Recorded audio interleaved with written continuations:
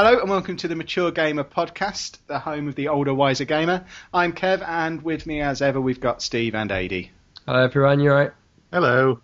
That's very good of you, saying hello very politely. I thought I won't ask them to say hello this week. I'll see if they've spotted the pattern, that when I say their names they should say hello.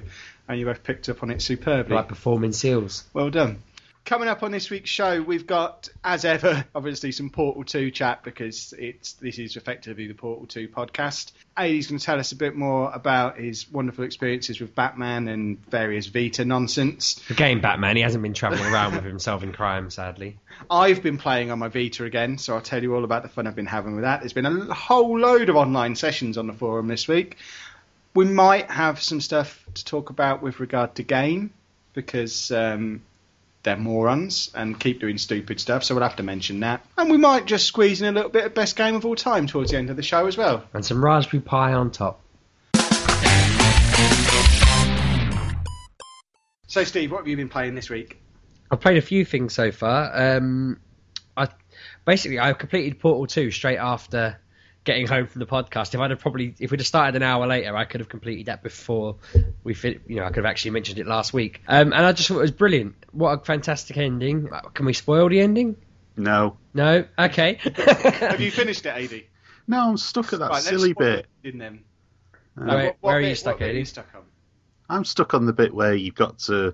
Oh, it's hard to describe. You've got like the two, I don't know, corridor type things running parallel to one another, and you got to slide down one, jump over another, jump on this thing. How can you describe it? I don't know. It's hard. It's near the end, but I'm stuck. AD, YouTube. No, that's cheating. Have you been using YouTube? If anything took me more than about 5 or 6 goes, I just thought, fuck it, I'm going to YouTube it. Disgrace! That is cheating. Only the next step. Somebody take his achievements off him. I'd think, right, where do I need to put the first portal? Bang, right, done. When you're playing a shooter game, do you pass the controller to someone else to kill the baddies for No. you? It's a puzzle game. You might as well just watch a run through on YouTube. But if I'm doing it and I'm thinking, right, I want to get on to the next part, I'm getting fed up of just getting it wrong here. But usually, quite often, I'd think, how do I do this? Look for it on YouTube and think, well, that's what I was doing, and then see exactly where I was going wrong. So I was getting it right, I was just not doing it exactly the way it should be. But it's a test of your abilities. It's a test of intelligence, which is why I'm stuck. Yeah, exactly. I'm happy to revel in the fact that I'm a cabbage. Most of the last bit where you kind of, I can't really say it, you're running through everything near the end. That was all fine. I figured all that out by myself. Figured out how to run in a straight line. It was just the bits where you're outside and. Thanks for spoiling it. I didn't know you went outside. You've done that bit. If you're near the end, you've done the bit I'm talking about. I know. They're the bits where I was a bit more... There's the one bit where I got stuck for a little while and in the end just started running around in circles for about half an hour, is when you get right to the bottom of the thing. Yeah. And I couldn't figure out how to get out of there, but in the end I sort of stumbled out accidentally, I think. But I went back and forth in that little area at least 10 times. Yeah, that sort of bit was where I'd be wandering around and I just thought... There's no way to do this. I'm just going to look it up. And it was like, look up, go right into a really weird place and just shoot this thing that you could barely even tell was white. And that made me laugh, really, because I thought surely most people will have had to have looked that up or seen someone else do it. It seemed like you'd have to be really eagle-eyed to have noticed that was the way to do it. But no, I just thought it was hilarious. And I like the bloke who talks over the tannery. I thought he was really funny. Without spoiling the ending, I really like the way that you actually end the game, what you have to do, obviously the final battle and everything, and then just the song and the things that happen before the song as well really made me laugh, because I thought, I know what's going to happen here, and then the complete opposite happened. Well, probably not the opposite, but it went bizarre, and then the song kicks in, and I just generally thought, what a fantastic game. I texted my mates going, you have to play it. A few just told me to fuck off, but It was fantastic, and I really do recommend everyone play it, because I don't normally like puzzle games that much. I find them a bit tedious, but this one had such a fantastic story, and Steve Merchant makes it. And the woman who plays what's her name? GLaDOS? GLaDOS. Or GLaDOS, I don't know how you actually say She's hilarious. She's got deadpan down to a T. They're both brilliant You've ruined me with the song a little bit and forced me to spend a tenner, because when you mentioned you liked the song from that one, I then sent you back to go and listen to the song from Portal 1. Yeah. And as I did it, I had to listen to it myself, and it's made me go out and rebuy the Orange Box so I can play the first Portal again, just because it made me lust for it. I had Portal lust.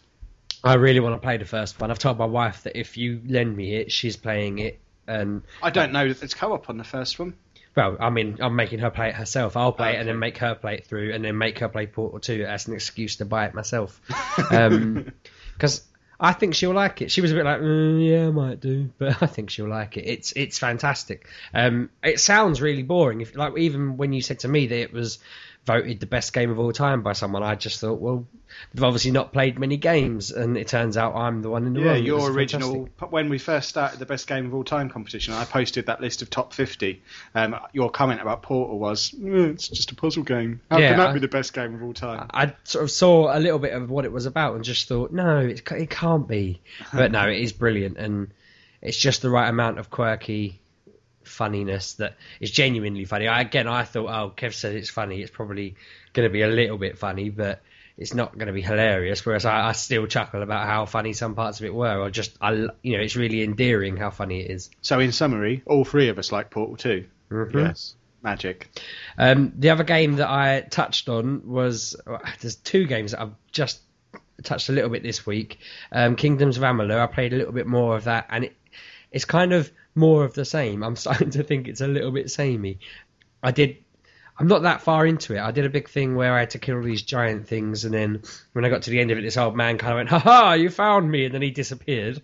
And I just thought, all right, fair enough, don't know who you are, and just wandered back outside thinking, well, I've spent sort of half an hour doing that quest, and he's not giving me any kind of head here, do that. I'm just on my own again. Aren't a lot of these kind of games a little bit like that, though, in that if you don't just completely fall in love with them and become obsessed with them, they are just the same. Imagine playing something like Oblivion or Skyrim or Fallout. Yeah, I suppose. If you didn't get obsessed with it and get totally hooked into it and absorbed by it, the mechanics of them are very repetitive and basic and probably a little bit boring. I've grown up playing games like this, really, like just long-winded games where you are just doing battle after battle and there's not much difference to it. But I just felt with this one, it was more like, I don't know, I still like it, I will be playing it more, but I don't really feel like, I mean, when I went through it the other week and said, I've done all these bits, I'm enjoying it, nothing's really changed from that. That's just it's not really a criticism of it, it's more of it is just the same all the way through, I suppose. It'll just get harder each time, but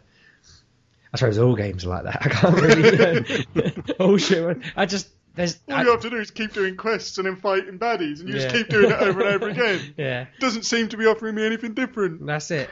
It's more to do with the story. The story's not grabbing me. At the beginning, the story grabbed me, but now it's kind of, I don't know. When they say to me, "Oh my God, so-and-so's ill, do this," I just think, who gives a fuck? I always find in games like this, the stories are quite hard to sort of draw you in anyway. I'm having that problem with Skyrim in that I'm not at all interested in the main quest. I like doing the different guild quests and things in that because they're sort of self-contained. You can go through the Mages Guild in, I don't know, 6 or 7 hours, probably not even that long, and it's like a self-contained little game, but the main story sort of bubbling along in the background doesn't hook me in at all. I have no interest in going to play it, and that's all I've got left to do on Skyrim now. I just need to go and finish the main quest, and I don't know if I can really be bothered. I always feel like I'm saying, I know the world's about to end, but I've got 3 more cards to complete my deck, and when that's completed, I'll be happy, Yeah. And that's always how I feel in these. If I play football 2 more times in this game or whatever, I'll win, and it's just, it's the problem with open world stuff. They become so disjointed that the story is sort of irrelevant, and the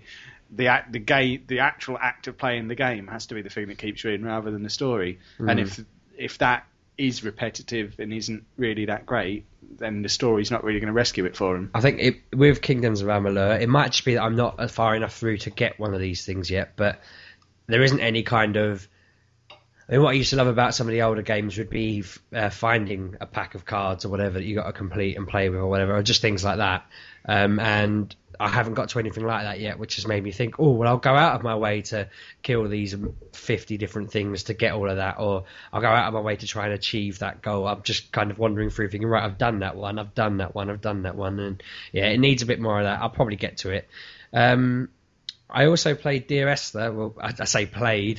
I sat there for about 2 hours. I started playing it and then If you sat there for 2 hours, you finished it because that's how long it is. Yeah, well, I say sat there. Well, listen to me first. I sat there, started playing it, thought, I've not taken my sickness tablet and I feel a bit ill. So I took one and then thought, oh, now I feel really ill. So then I tried drinking ginger tea, thought, feel a bit better, kept playing. And then I kept wandering up these paths that were really long and a bloke would be talking away and I'm thinking, right, I'm going the right way because he's talking. That's the only indication you have that you know you're going the right way because he started calling this boy floating in the water an idiot. You're just a dumb idiot who doesn't know what he's doing. And I just thought, all right, fair enough. He's just an inanimate object. I'll keep walking. And walked up the path and it was just a dead end. And I'm thinking it can't be a dead end because it looks like you can walk up it.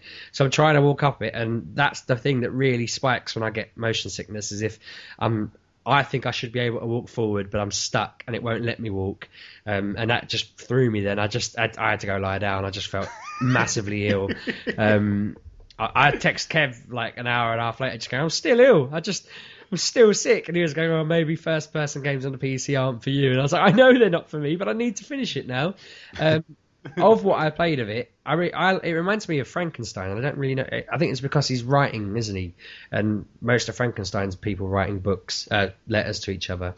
And you've not read that, obviously. And, I don't read, Steve. Yeah, he's just writing, his little letters to Esther, and the other guy's writing the story. I assume there's two different people talking, isn't there? No. Is there not? No. His voice sounds different when he says stuff like, he stood in the such and such doing this. And... No, it's all just the same guy. All right, fair enough. I love the fact it's set in England and he starts talking about just random places that are nearby. And the best thing was, even though his accent is a bit Britishy and whatnot, when it started, I looked at the giant mast thing near the island and thought, they're in England, because I just thought nowhere else has ugly masts like that flashing at the top. And when he started talking about Wolverhampton and whatever else, I just thought, interesting.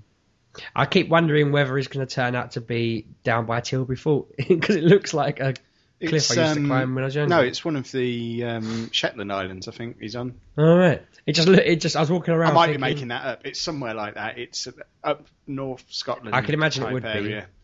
be. He is sort of shipwrecked by the looks of it or something. But no, I'm enjoying it. Except it's making me violently ill. So if you get motion sick, it's not for you. I'm going to try and finish it. I'm just going to stop. I'm going to sit there and eat all the ginger biscuits I can, everything I can. I might just look up anything that pregnant people do when they get morning sickness. I'll do all of that, and then I'll just crack on with it and try and do it. So you're. Did you make it out of this bit where you got stuck? Because I know it's a little beach bit with a ship on, isn't it? And yeah. Yeah, you do kind of just have to turn around. Yeah, and go back. I just went down the hill. I thought to myself, well, there's no way here. I'll go look around. And I walked down the hill, went round the corner, and it started again. And I thought, well, that's really annoying. And I could have not annoying. That's the only bit in the entire game where you find that. Everywhere else, I think it's pretty obvious where you're supposed to go. It is pretty obvious most of the time. That bit just frustrated me because I wandered around for a while and just got ill. A couple of bits made me laugh in it. He says something like, there's this giant hole in the ground, and he kind of goes, I wonder how many shepherds found their death at the bottom of that hole. So I just thought, he wants me to go down it. I just leapt into it and died. and it just, when you die in the game, it goes, come back, and just drags you back into the game and puts you back where you were. I wouldn't know, because I didn't manage to die in this game where all you're doing is walking around an island. I don't know how you can even manage to die.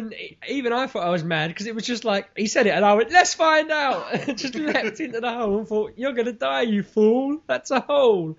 And yeah, I did. But it's mad. It just says, it whispers, come back, and then you're back where you were. So you can die as many times as you like. I was a bit confused. Where I ended it, because I was just feeling too sick to carry on, was I ended up on a beach, nowhere to go by the looks of it. It's probably just back the way I came, knowing this game. But he started talking, and then it stopped, and I thought, he mentions the water. Does he want me to get in the water? So I got in the water, started swimming around, and I couldn't see it. I thought I could probably swim back to England from here if I am on the Shetlands. But yeah, it's just, I paused it there, and I thought I'll go back to it tomorrow if I'm not feeling ill.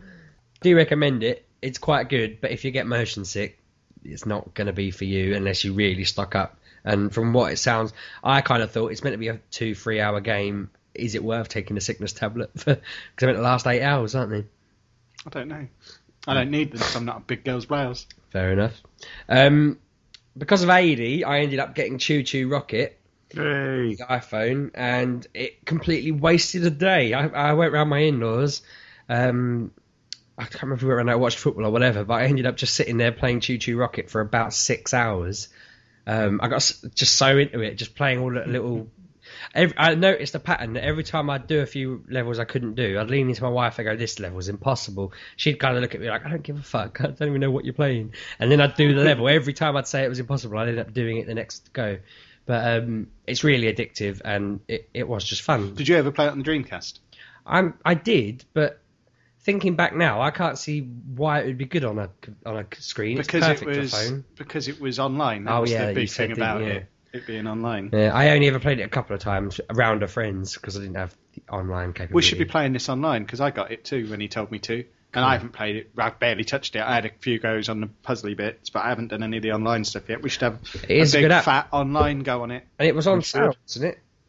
I'm not sure. It was like £1. It was cheap, but I think it was on sale at one point recently. It might still be. Another one that is or was when I got it free was Move the Box Pro, and that's addictive as hell, isn't it?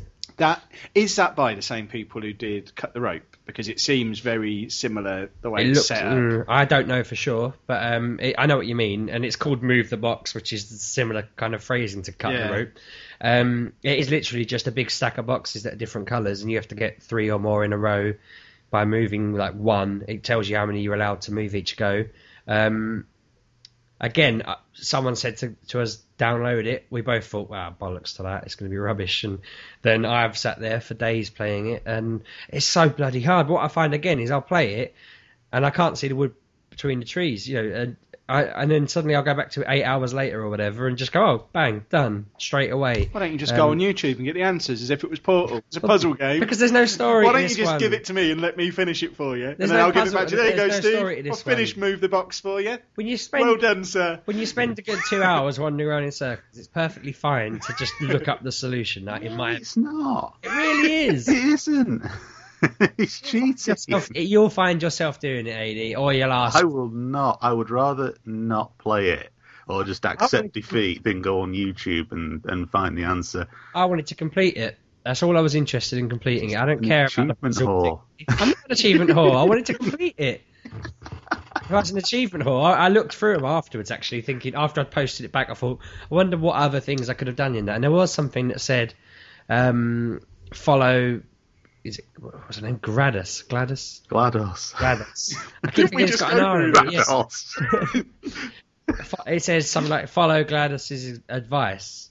And I thought, what advice? But apparently if you follow her advice on one of the missions near the end, you get an achievement. Yeah, I got that one. I can't remember what it is. She tells you to do something, you do it, and you get an achievement for it. Because it's something you shouldn't do. I died for doing it. I think there's a bit where you're escaping somewhere. No, it's not. It's not near the end. It's quite near the start. She tells you to do something to escape, and it's a trap or something, and you do it, and you die, but you get an achievement, and then you go back.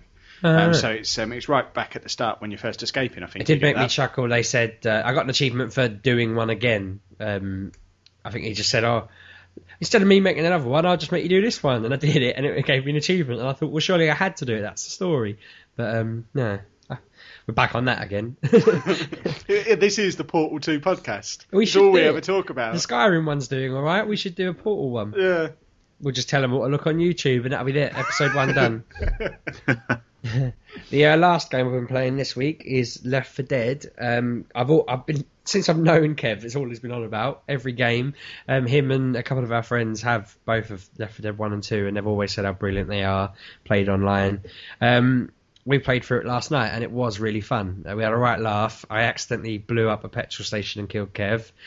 He wasn't impressed. He was the only one who died. We were playing on easy, and I managed to die on easy because you're a moron. Well, the thing was, we were wandering around, and I have an annoying habit of looking for things that will probably explode if you shoot them, and then shoot them. I do it in every game. I think, well, that looks like... I mean, we were playing Battlefield, and I shot the missile. I actually went out and blowtorched a missile, and it killed me. I just thought, I wonder if this will blow up. Bang, it did.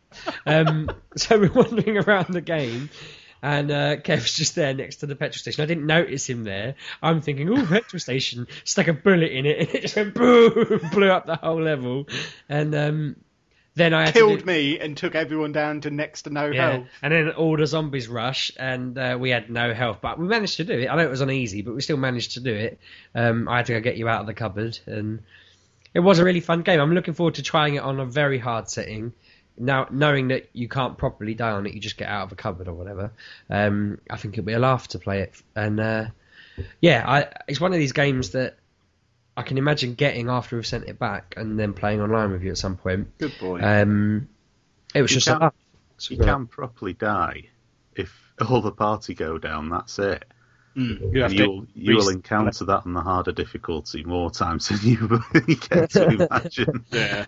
I know I'm not very good at the games, but I do like playing them in an impossibly hard setting. I think that's one of the things that's great about Left 4 Dead is you don't have to be any good at it for it to still be a laugh. I mean, the best thing about playing it on Expert is the fact that everyone is dying constantly, and it's just funny, especially when you've been playing it for 2 hours and someone dies in hilarious circumstances. Yeah. That makes that game brilliant.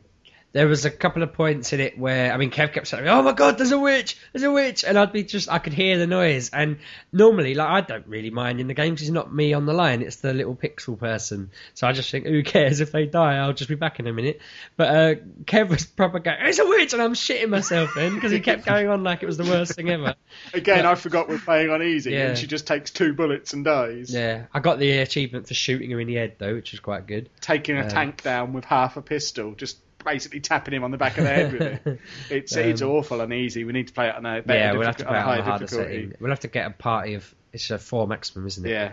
Do a party of 4 at some point. And do it on Expert. And we'll show you the Jesus locations. Cool.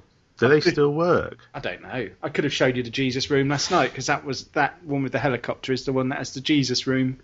And I could have shown remember you you where saying it was. actually that you did, that's the one you told the story about, isn't it? Yeah. Right. I've got a feeling they patched it. Yeah. Well, in that case, I got the Expert achievements by being awesome. I didn't use any Jesus locations, because I'm ace. And no one can prove me wrong. Yeah. I know, I really enjoyed that. And that's my 6 games I played this week, which is a lot more than I actually thought I'd play. When Kev asked me, I said, I've not really played that much this week. But You did play them all this morning, though, didn't you? Yeah, it's 10 o'clock in the morning? I've been up all night. What have you been playing this week then, Ailey? I've had quite a busy week with it. I started out, I had to finish Batman Arkham City. What a cracking game that is. And I'll say I finished it. Technically, I finished the main Batman quest, but now it's started me as Catwoman. And I know it's just because that's probably the unfinished Catwoman missions I've got to do. But yeah, I really enjoyed it. Really good. Like the storyline, like the little bit of a plot twist thing at the end, and I'll be looking forward to more. I hope they do make another one, but I don't see how they could make it better if that makes any sense. By letting you drive the Batmobile, that's how they make it better. Yeah. The thing is, though, is that going to? I suppose a Grand Theft Auto Gotham City would be pretty awesome, but yeah, I suppose that's the only. It would. I suppose that's the only direction they could go in terms of making it bigger and better. If they follow the same trend like they did from Arkham Asylum to Arkham City, they made it bigger and better and more variety. So, yeah, it's fantastic. Really enjoyed it. I'm going to go back and do some of the little side quests that I didn't finish the first time round. So, yeah, that was that one done. Yeah, then I thought, why not try one of these Gran Turismo 5 endurance races? So I'd like to give you a reason why not. I tell you what, you don't know what you're missing. It's awesome. It's a laugh. 9-hour endurance race. God almighty. I've often found doing these, and I wonder if it happened with you, that by midway through, you're like so many laps ahead of the other racers, you could probably just pause it for a bit if you didn't have to finish it.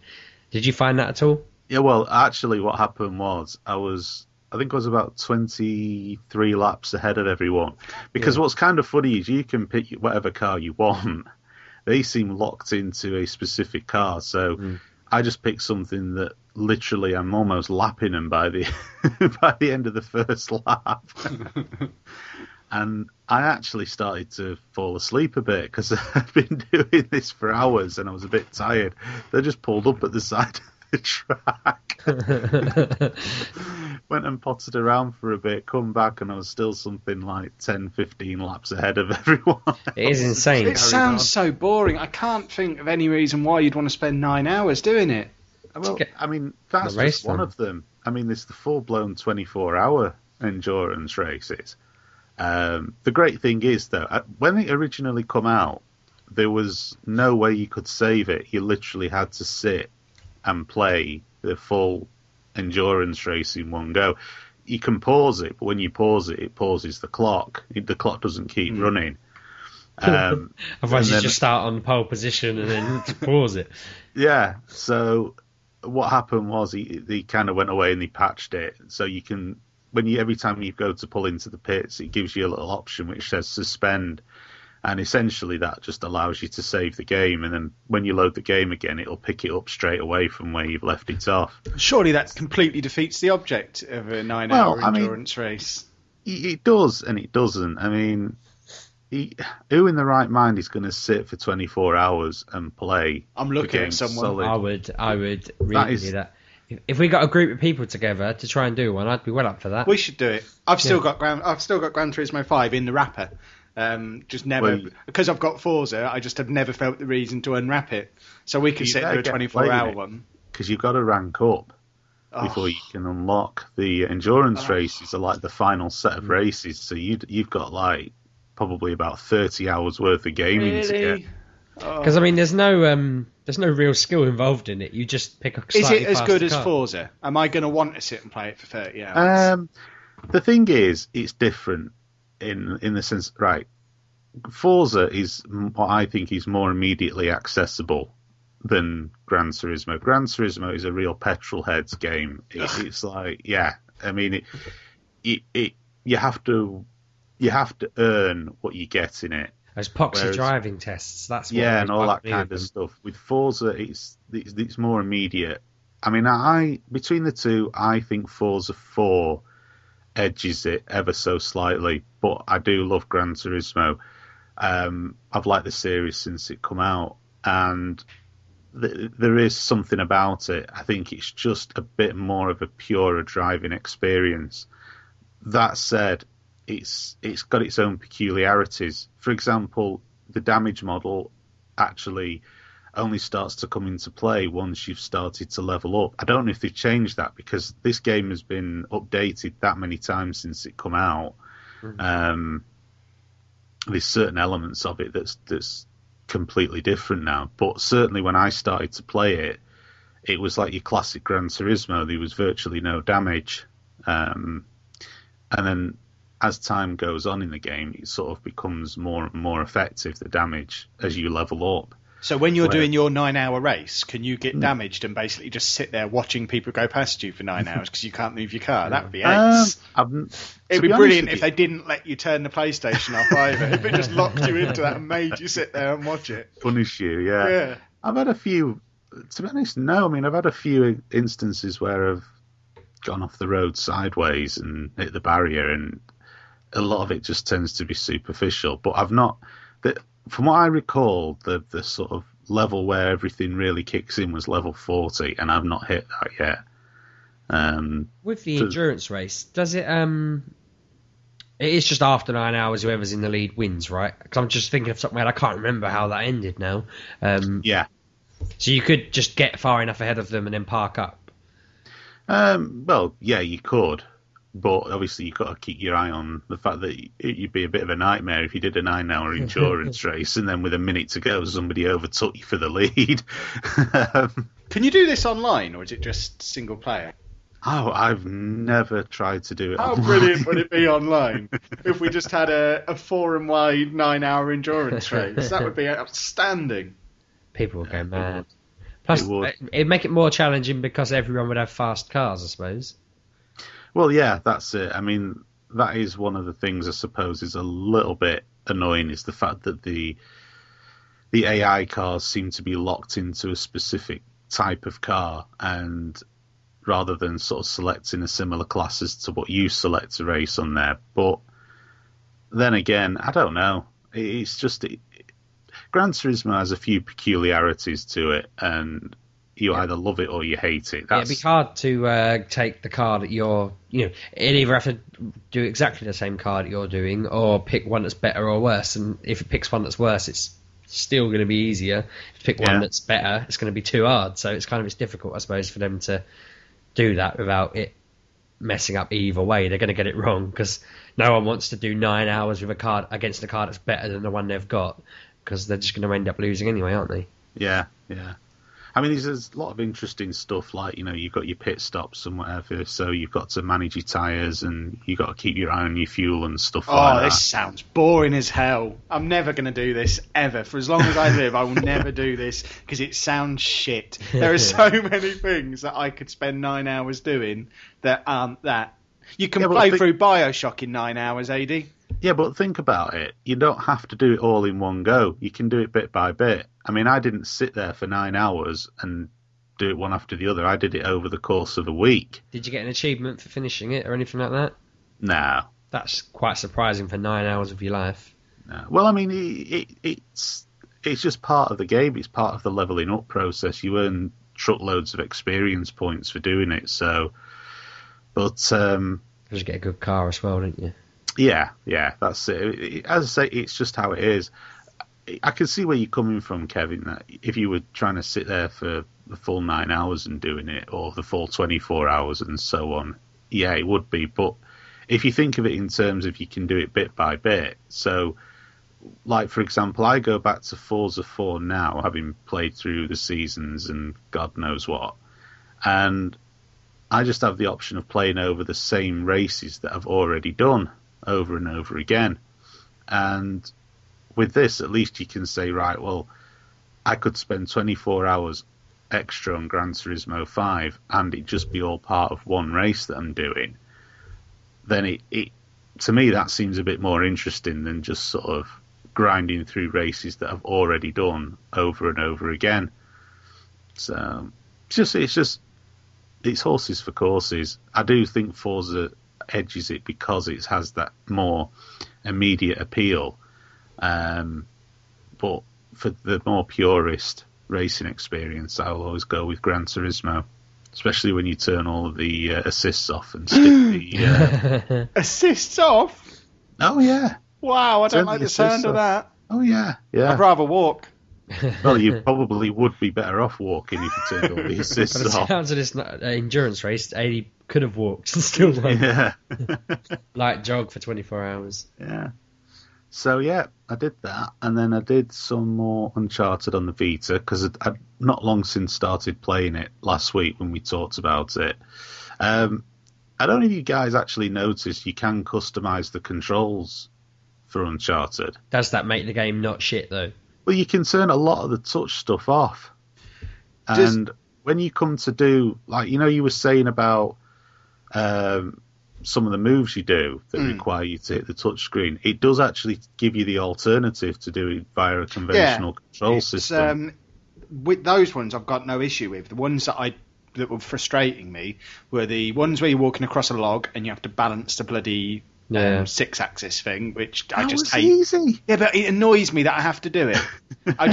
It completely takes me out of the game. It was the same when Uncharted 1 on the PS3. It just annoys me that I have to put my controller in a stupid position to do what they want me to do. And the stupid charcoal rubbings were annoying me as well. Oh, that didn't. Do they slow down and you not have to do them at any point? Because I would quite like to carry on and play this game.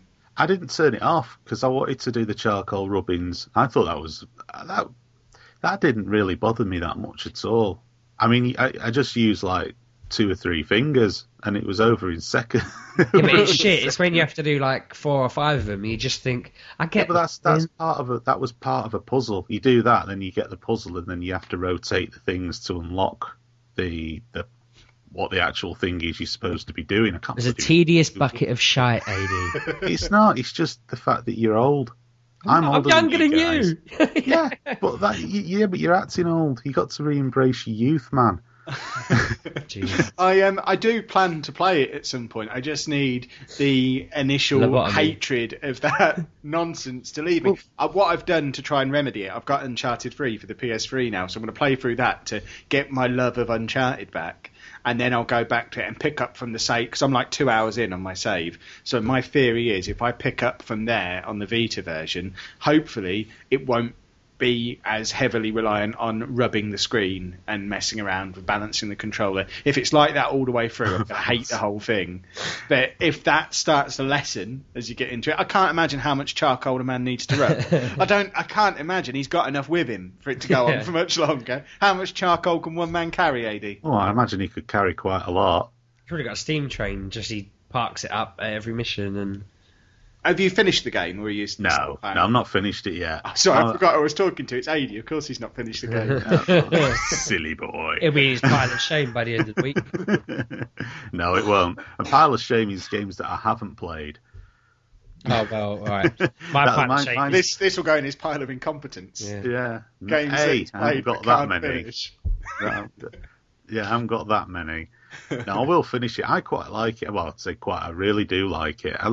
As I say, I'm more tolerant. I was expecting more of the giddy touchscreen stuff. But if you're going back to play it again, just try seeing what you can customize. There was definitely in the control options, it said like turn touchscreens off.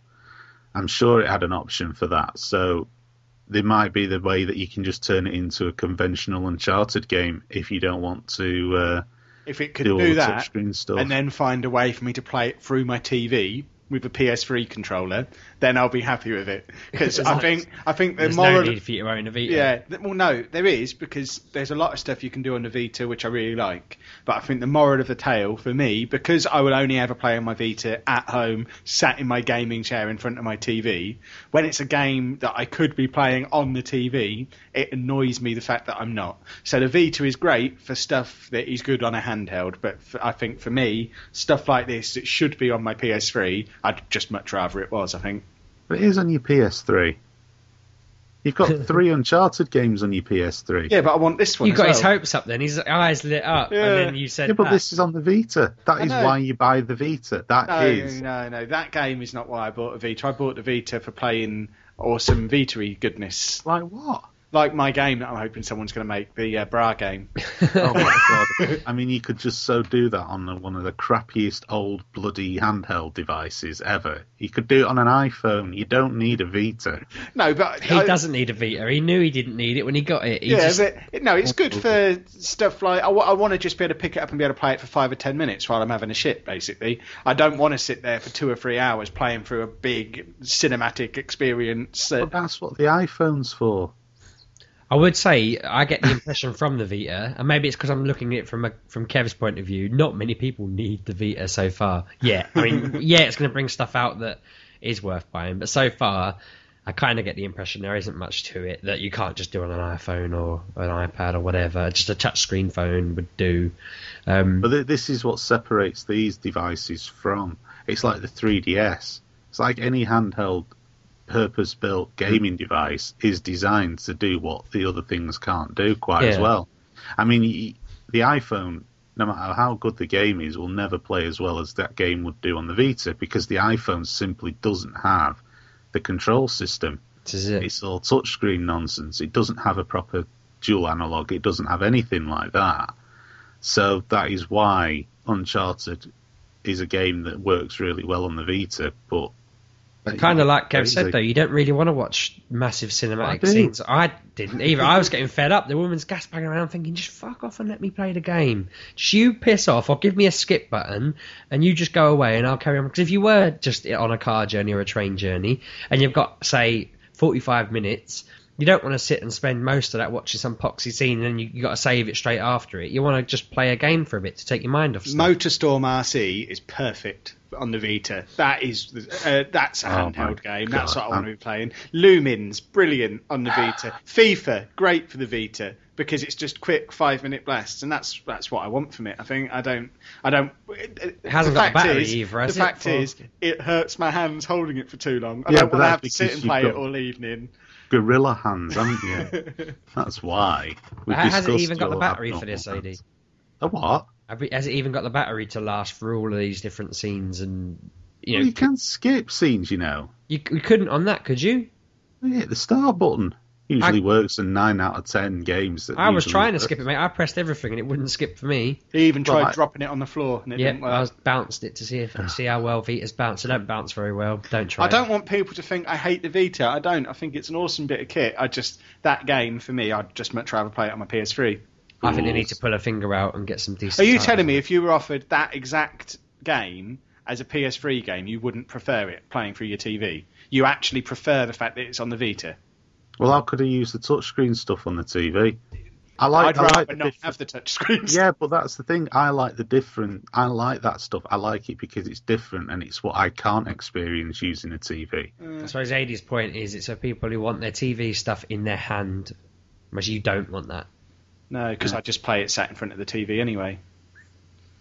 Right. So what else are you playing, AD? Yeah, Rayman Origins on the Vita as well.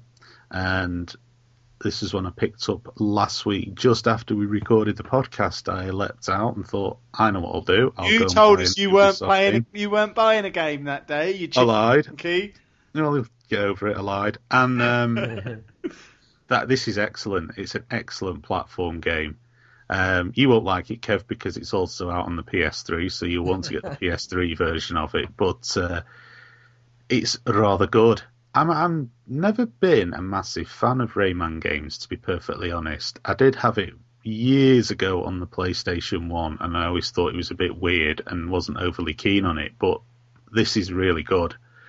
Very, very playable.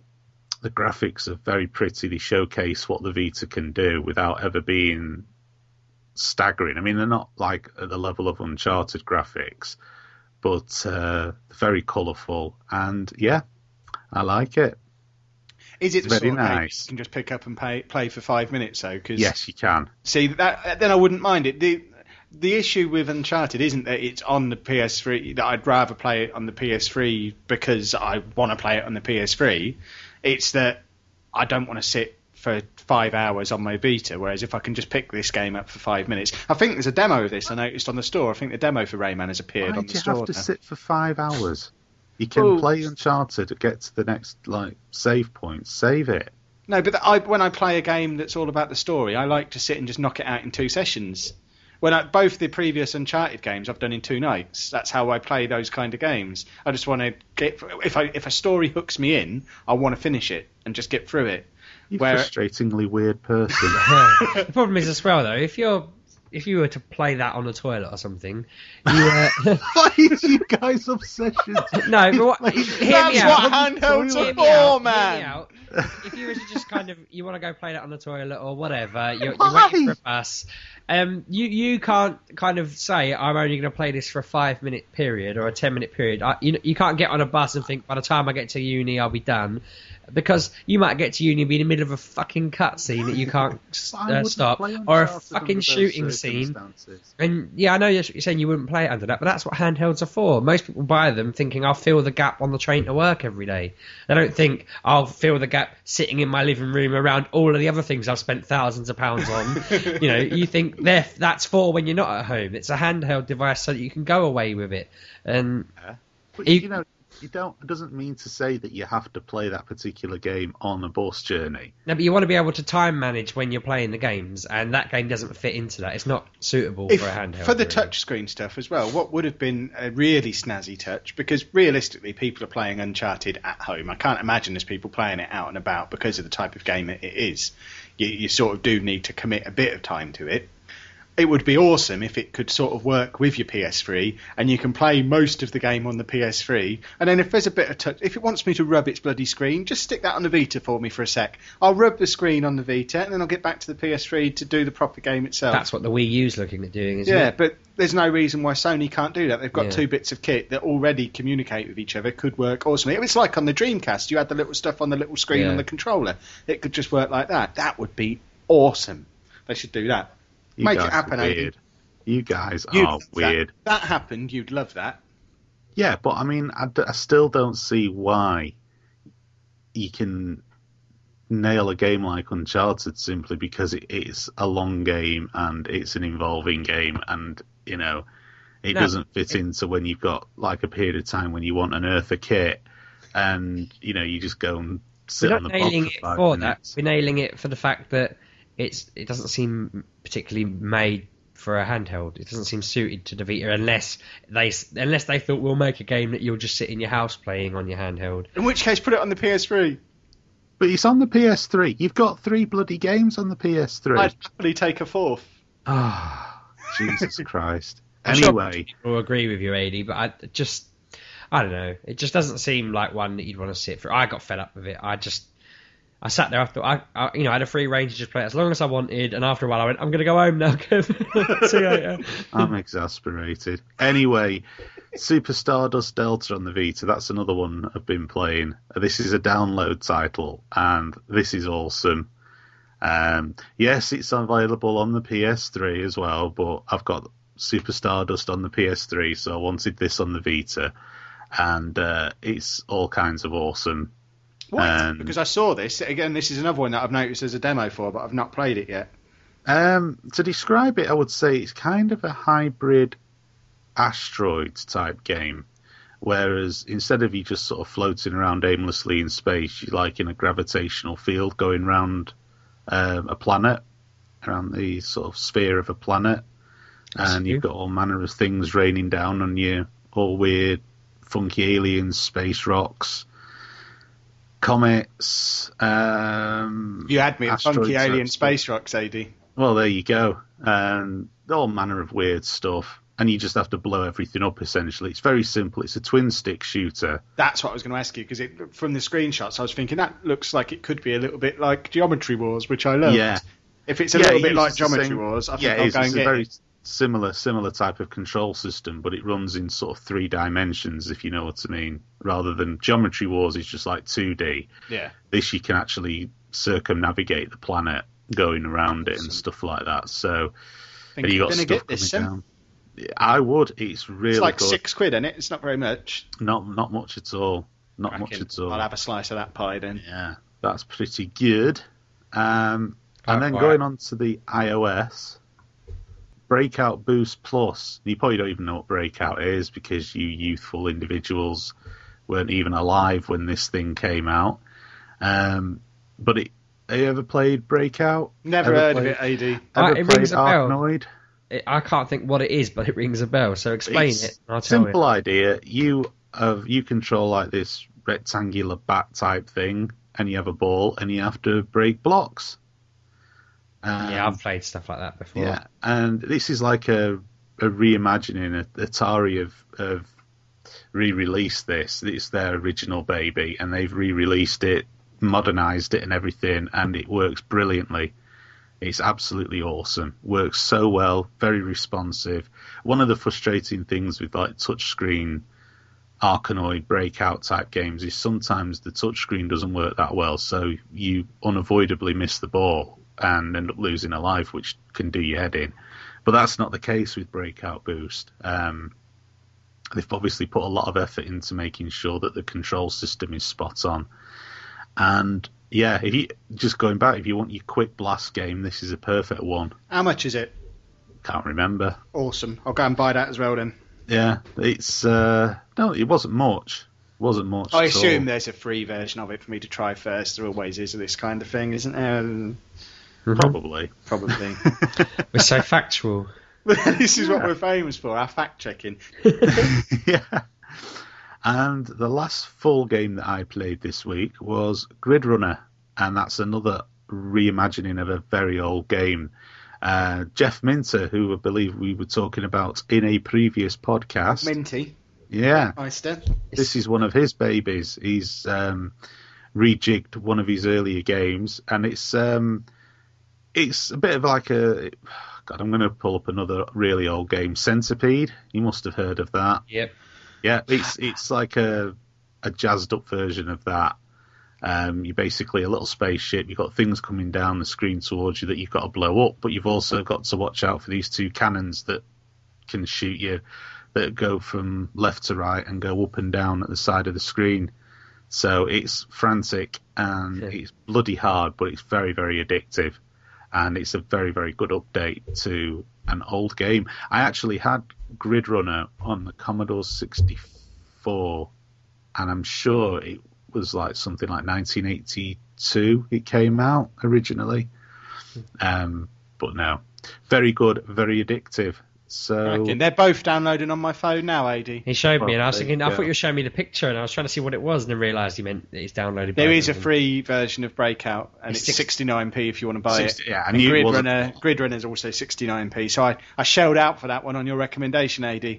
And as I was paying for it, as I was just counting out the last sort of couple of pennies of my 69p, you said it's very hard, and I thought, no! I was just going to add that if you shit, don't blame me, because it's old school and it's really tough. That's 70p I'll never see again, Andy. Oh, man. So, yeah. And the other stuff I was playing were some demos. We all had a crack at these, haven't we? I've played a couple of them. I've not played the obscure one, obviously, because I'm not 80.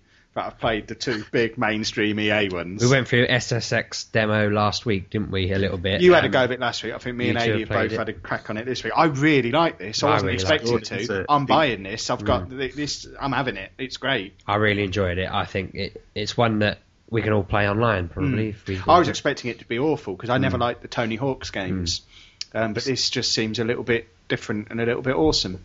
See, I like the Tony Hawk's games, but I was always a bit indifferent to snowboarding games. I always felt the control system was always fussy, and it was really easy for you to keep falling over. And once you started falling over, that was it. You lose your momentum, and it was like game over. It was kind of like that with Cool Borders on the PlayStation. But with this, I actually found it really difficult to fall over. They've got the button, haven't they? As long as you're holding the button when you land or something like that. You have to let go of the button. Let go of the button, you land perfectly any time. Yeah. I found the same thing. I quite like that. I think it adds to the game. It doesn't do... I don't think it's going to make the game necessarily very, very easy, but I like the fact that certainly it's got a sort of very much more huge and expansive feel to it. I always thought that in these games you're supposed to be some expert, brilliant snowboarder or skateboarder, and it always made me laugh that they couldn't stand on a skateboard for more than a second if you're an amateur. So it's quite good that bit goes without saying now. They're jumping out of a plane because they can stay on the board, not just because, That one's out today as well, actually. I've just noticed. I thought it was next week, but that's actually out today. So I might actually brave the outdoors and go and buy that later, because I haven't bought a game for ages either. I've been renting so many of them, but I really, really do fancy a bit of this. I'm just saying I haven't bought a game for ages. I bought the Vita last week, didn't I? So I haven't bought a real game for ages. Oh, God, it's up again. The other demo was... Sorry, go on. I did like it. I am very, very tempted by it, because it's funny. There's not really been that many snowboarding games out of late, and SSX has always been one of the best examples of it, and I think it's awesome. And the next one I decided to play was FIFA Street. Now, I have never owned a FIFA Street game. I've never had any time for it, usually because I've been that busy playing the full fat FIFA. I've never really felt inclined to go for something I've always classed as being a bit gimmicky. But I have to say, I did actually enjoy the demo. I don't know whether I enjoyed it enough to go out and buy it, because again, I've still got the full-blown FIFA, and now I've got FIFA on the 360, and I've got it on the Vita as well. I don't think I'm really going to get time to put into this, but I thought it was quite good. I really enjoyed it. I like it, sort of all of this sort of fancy arse footballing manoeuvring and all that kind of stuff. I was really enjoying it until I got to the bit where you could bring in your own, be a pro player from FIFA 12, which I thought was brilliant, and it just kept getting better from there. I absolutely loved it. The picking your own five-a-side team from all your friends on your friends list, it was all superb. This one is even better than SSX. I've got to buy this one as well. They're two demos this week that have absolutely sold games to me that I wouldn't have bought otherwise, because it was so much fun. I had the original FIFA Street. Can't remember what console. Was it GameCube? I don't know. It must have been PlayStation 2 probably. Whatever one I had it on anyway. I loved that.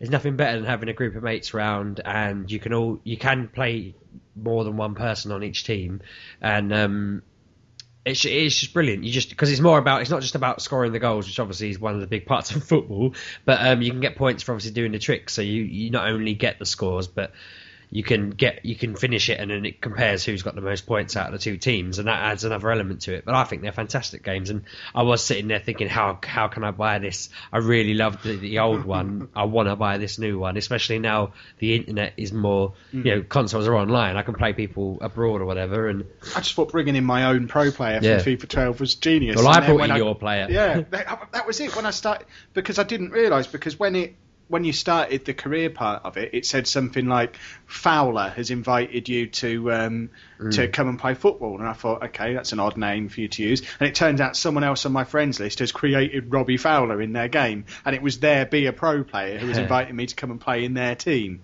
and I was playing with other people off my friends list. One thing I wanted to know, I don't know if you guys know, does it have all teams on it? Because one thing I noticed was you can pick who it announces you as. So I was being announced as Peterborough, which is odd because I could have been announced as Spurs, but I just went straight to Peterborough. Your true loyalties are shining through. You can play as Man City and Milan on the demo. So does that mean that Spurs will be there? Will Peterborough be there as well? I assume so. I would think so, yeah. They've already got all the players modelled for FIFA 12. There's no reason why they can't just bring all the teams and players in. They already own the licences. They've already got all the players, so there's no reason not to do that. I also really like the fact that I started a game and I could pick where in England I wanted to play it. I had a quick game in East Anglia, as Peterborough, and I just thought, wow, you can just go around the UK and then decide you're going to crack on Ireland and then go around Europe, and they've really split it down into areas, and I just thought that's a lot of detail. And the demo was quite big for a demo. I thought you could do. I thought when my mates are visiting next week, we could sit and play that as a game, and we wouldn't have to worry because you've got good enough teams to play at. It's going to be their ability versus mine. You can do all the tricks. Whilst it's only a demo, it felt like I could get hours of fun out of that. The licensed content stuff, I'm just reading through their press release. It featuring stars of Manchester United, Barcelona, Real Madrid, and many of the top clubs in the world. So I'm wondering if it is going to have Championship and lower league nonsense in there. But even if it doesn't, I probably wouldn't play with any of the real players anyway, because the fact that I can just make my team based on people I know in real life, I don't need any of the real players. I'm just going to do it that way anyway. That is where you can affect their weight and their height, can't you? Yeah. So you could make a chubby little bald man to play me, and and obviously I was tall, dark, and handsome. That's it. Yeah. It doesn't model my beard very well though, which was a bit upsetting. That's always been my drawback with creating characters in FIFA. Doesn't do my beard properly, but that's a story for another day. All right. Yeah. So you're thinking about my beard now, aren't you? No. I've gone off into a different zone completely there when you started talking about beards and what have you. And I was like, is that what it was? FIFA Street at some point we were talking about, but never mind. So yeah, I was pleasantly surprised by that. That has definitely come on my radar now at some form or another. Try and check it out as and when I can. And the last demo that I played is, I'll try and say this right, is Nexuiz. I don't know what the hell you say. That's why I didn't play this one, because I couldn't say the name and I didn't want to have to talk about it on the podcast. Well, anyway, it's part of Xbox Live House Party releases, and I thought I'd have a go of the demo of it. Yeah, didn't really like it. The demo was an online jobby. It just plays really like Unreal Tournament, Quake Arena. It's just that type of deathmatch based, capture the flag, team deathmatch, all that kind of stuff, using the Crysis engine, the CryEngine 3. Is this part of that offer they've got on at the moment? I noticed Xbox doing that, buy 4, get 800 points, but they're all 800 points each, so basically... Yeah, it's like buy one, get one. Two of them, though, particularly... I'm really looking forward to I Am Alive, which I think is out next week. I'm all over that. Cool. And Alan Wake looks like it. I've got the Dano sat there waiting to play of that, so that's probably going to be quite good as well. So it might be worth just buying the other two, just because you're getting one of them for free, effectively. Yeah. Yeah, I'd say I had a good go with the demo of it yesterday. Now I like first-person shooters. I quite like the old school style, and it is old school, but just get Quake 3. Or Quake Arena, as it's called, on Xbox Live, because that's much better than this. It just doesn't feel right. I was bored senseless playing it. So yeah, I didn't get on with it at all. Didn't like it. I don't think it's been getting very many decent write-ups either. So yeah, I've played better. I'd rather play Quake Arena, and I'd rather play Unreal Tournament 3 and blow the shit out of Kev repeatedly. I thought they were far more... that in that very day, and I'll never buy it again, AD, so you won't have the opportunity to do that. Funniest thing ever, that was just like, oh, there's Kev, bang. Oh, there's Kev, bang. One-on-one Unreal Tournament. Brilliant. It was awful. It wasn't. It was brilliant. While we're quickly on the subject of demos, after Kev banging on about it for weeks, I did the demo of Gotham City Imposters, and like Kev said the other week, it genuinely is you get a full hour of actual game time, plus the gaps in between where you're sorting your team out and everything, your person out and everything. So I did get a proper 2 hours probably or more out of it, and it was a laugh. If I could afford it, I'd be getting it. So while we're in a demo bit, I would recommend everyone getting a demo of that and playing it with me. Yeah, timing it while Kev's online. If he can get everyone he knows in the world to do an hour back to back, he'll always be playing it with someone he knows without any of us buying it. But I imagine if you weren't poor like me, you'd have bought it. I would have bought it there and then, except for the fact that I had to buy the update to bloody Battlefield to play any match with anyone, which we'll cover later. If I hadn't have had to do that, I'd have bought this instead. That is a demo well worth checking out while you're getting these other ones. Shall I talk about some games now? You two have been waffling on for bloody ages. I wonder if everyone else is as bored of hearing you two speak as I am. Don't say that. I'd like to think they are. I got FIFA on the Vita this week after slating it last week after the demo. Now I discovered that I could turn off the stupid controls on the back. I went out and bought it, and I'm using the controls on the back now. I quite like them. I got used to Freak. them. Yeah, no, mad. I got used to them. Really quite like them, and I've not really got anything to add to what you were saying about it last week, other than the fact you were saying it loads really quickly on yours, and when it's doing like the career stuff. And for me, it's just as clunky and slow as it is on the Xbox. It seems to take forever to move on to the menus and stuff. I think I might just have a dodgy Vita, because none of that seemed any smoother or quicker than it was on there. It certainly is on mine. I had a good play of it in the career mode. Yeah. Whereabouts are you, though? Are you in the transfer window? Yeah. Well, that might be why, then, because when you're in the transfer window, it's processing all of the other transfer activities. So, yeah, I've only played maybe 4 or 5 matches of the career, so I'm still just at the end of the transfer window.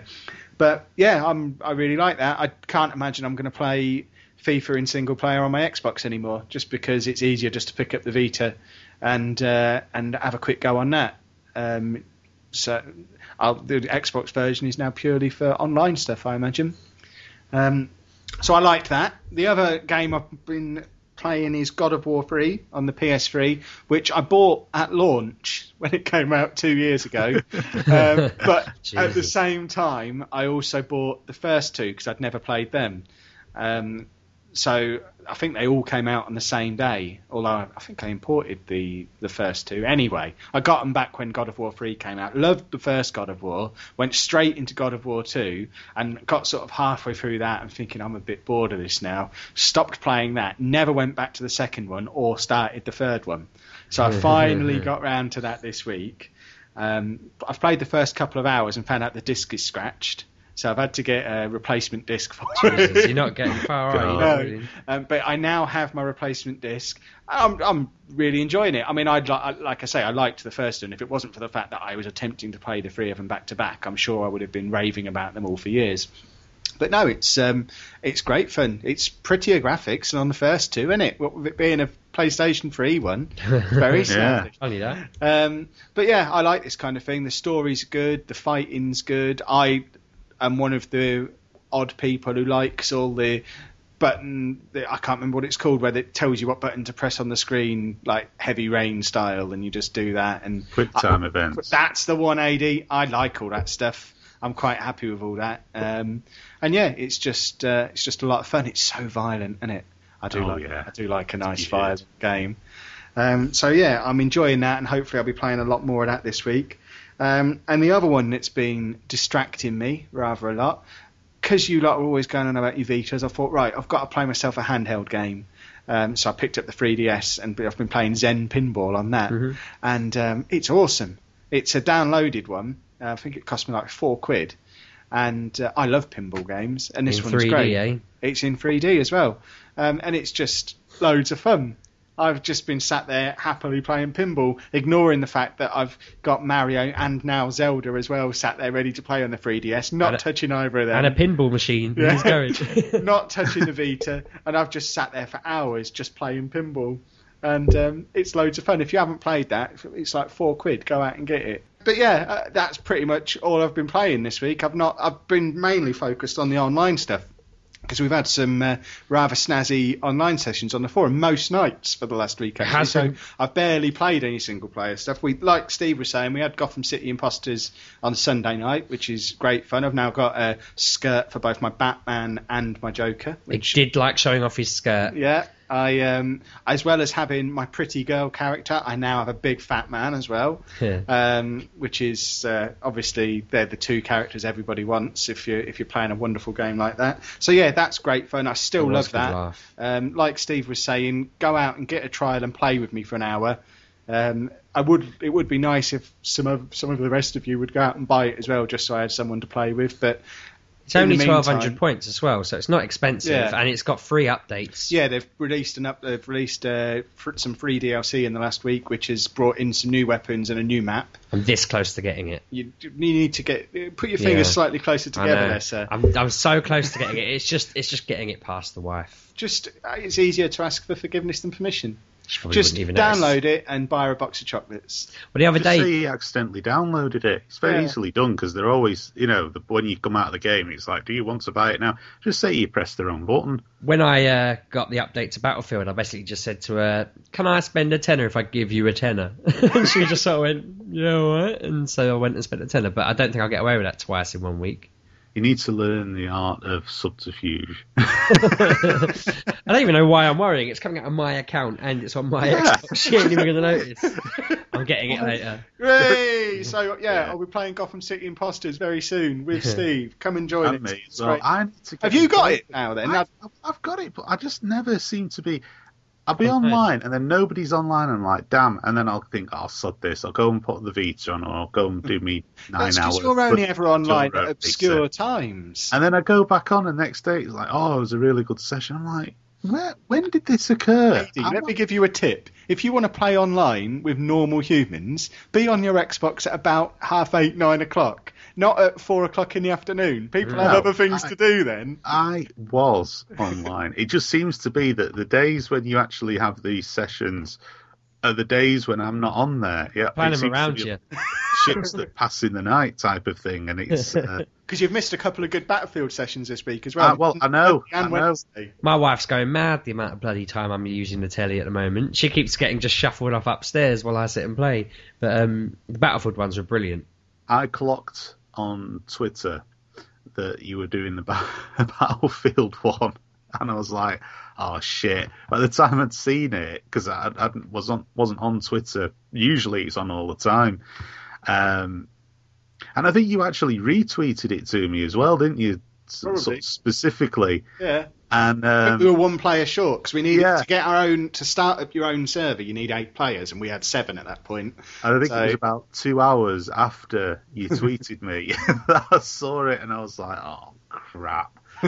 So I was like, yeah, okay, that's another one missed. Because I literally got Battlefield, I mean, I had it on the PS3, got it on the 360 so I could play with you guys, because I was fed up of being Billy No Mates on it on the PS3, and I've not actually played a session with you guys Pretty much, at the moment, if you're online sort of 9 o'clock, almost any night, there'll be somebody playing Battlefield. Even if they're not, I'll always get involved in a game of it. Or it'll either be that or Gotham City Imposters. That's why I'm not playing a lot of single-player stuff at the moment, because there's 2 really good online games that there's always someone playing, and they're just occupying my time. We found there was loads of us playing, was it Wednesday? We had a proper big game, and we started our own server there, and then it ended up getting sort of about 10, 15 other people join, and we found that at first we were doing quite well against them, weren't we?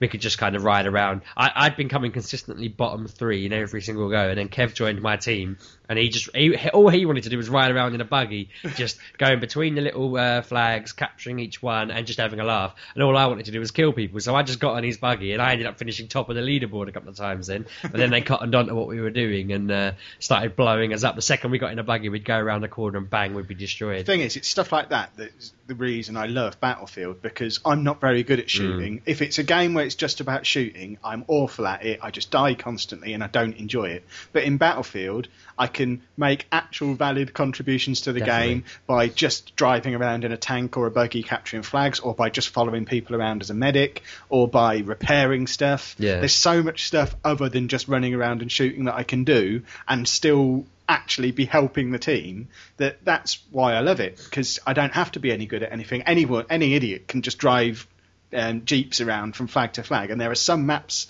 on that game where people are so focused on being up in their helicopters or in their jets that they just don't notice you're doing it, and you can literally just spend the whole thing just going map and basically single-handedly win the game for your team, because once you capture all the flags, they're constantly losing tickets. So we're basically there finishing first and second on the leaderboard with 2 or 3 kills between us. But none of our team have got very many kills, because the other team have lost all their tickets, because basically we've had all the flags for the whole match. And it's brilliant. I found, though, speaking of the jets and the helicopters, I'm determined to figure out how the hell you fly a jet. I always take off in them, fly off the map and die. Or one time, which was brilliant, it automatically started me facing the rest of the map. And so I thought, right, I can't go wrong here. Started it up and just dove off the edge of the boat into the sea. And you missed an absolute gem with one of the helicopters the other night. One of our new members, Bob Steve, because that's the other thing with Battlefield, everyone's fucking called Steve. It's ridiculous. Kev. There's like 4 Steves and 2 Kevs, and I keep telling them, they're going, well, how do we distinguish between the Steves? And I'm like, well, you could call me Richard, that's my name. And they're like, well, why do we call you Steve? I said, because Kev's mental, because he called me it, and now this problems arose. And a few of the others are like, well, I'll be called Bob, I'll be called... They're all giving themselves names and leaving me as Steve, which is brilliant. I'll be Bob, and I'll be John, and I'm thinking, well, I could be Richard. So anyway, Bob Steve. I was on the aircraft carrier thing and spawned in a helicopter, just started to take off, and Bob goes, "Wait for me! I'll come in that too." And I warned him that that's probably a bad idea, because I'm not very good at flying them. I was about a foot off the floor at this point, so I thought, right, okay, I'll land, let Bob in. Managed to land it in such a way that one of the feet thing that you land on sort of slipped off the back of the aircraft carrier, and he's there running towards me, watching the helicopter just sort of slip off the back of the aircraft carrier and plunge backwards into the sea. If they checked after that level, if someone had been able to go check underneath that boat, there'd have just been these 2 airships just there where we've just failed. But another thing that happened was because I've got a bit of a cough, I kept putting my thing on mute to have a bit of a cough and then go back off. And when I drove the jet off the edge of the boat, I couldn't get back on the boat, and I had to swim to shore. So I'm there, 15 minutes it took me to swim to shore. I'm like talking to you guys going, can somebody come and like kill me or get a boat? And just as I'm getting near the shore, I realise I've been on mute the whole time, just begging someone to come and kill me, thinking, why are they ignoring me, the bastards? But then we told him about the fact you can just suicide if that happens. Yeah, they told me. I didn't know you could suicide, so I'm just swimming. Oh, it was so boring. I was just swimming, and I could see all the enemies flying above me and people going past on ships or helicopters, and I'm thinking, somebody save me or kill me. If you do that with another person, it's actually quite entertaining, because you can do backstroke and sort of synchronise swimming with them, and it's quite funny watching them do their bit of swimming, which I was enjoying at various points as well. The annoying thing was, when I swam all the way, I got onto the shore and got killed immediately. And I just thought, We do have some wonderful online sessions arranged for the next week again. If you want to get involved, Sunday night we're having a Left 4 Dead session, because as Steve was saying, he's only just got that. We would very much like to get 4 of us together and have a crack at doing some of the levels on Expert, just to show Steve why he should fear the witch. And also why I shouldn't shoot my teammates. Yes. So that's for Sunday night and should be pretty awesome. Next Wednesday will be another sort of Wednesday night, gamer night type dealy. I'm not sure what the game will be yet. I'll stick a thread up on the forum. I'd quite like another Forza night, because it's been a few weeks since we've had one. I but don't have that. that's one of the other reasons why I enjoy them. But it could well be something like Battlefield or Gears or something as well. But we'll stick a nice poll Gears up would for be people to have a little vote on there. And as for, the big three at the moment, which if you see me online, just send me an invite. Gears free, Battlefield free, Gotham City Imposters. I'll happily play them anytime with anyone. If you see me online playing anything else, just send me an invite and I'll jump into any of those free games because they're awesome at the moment.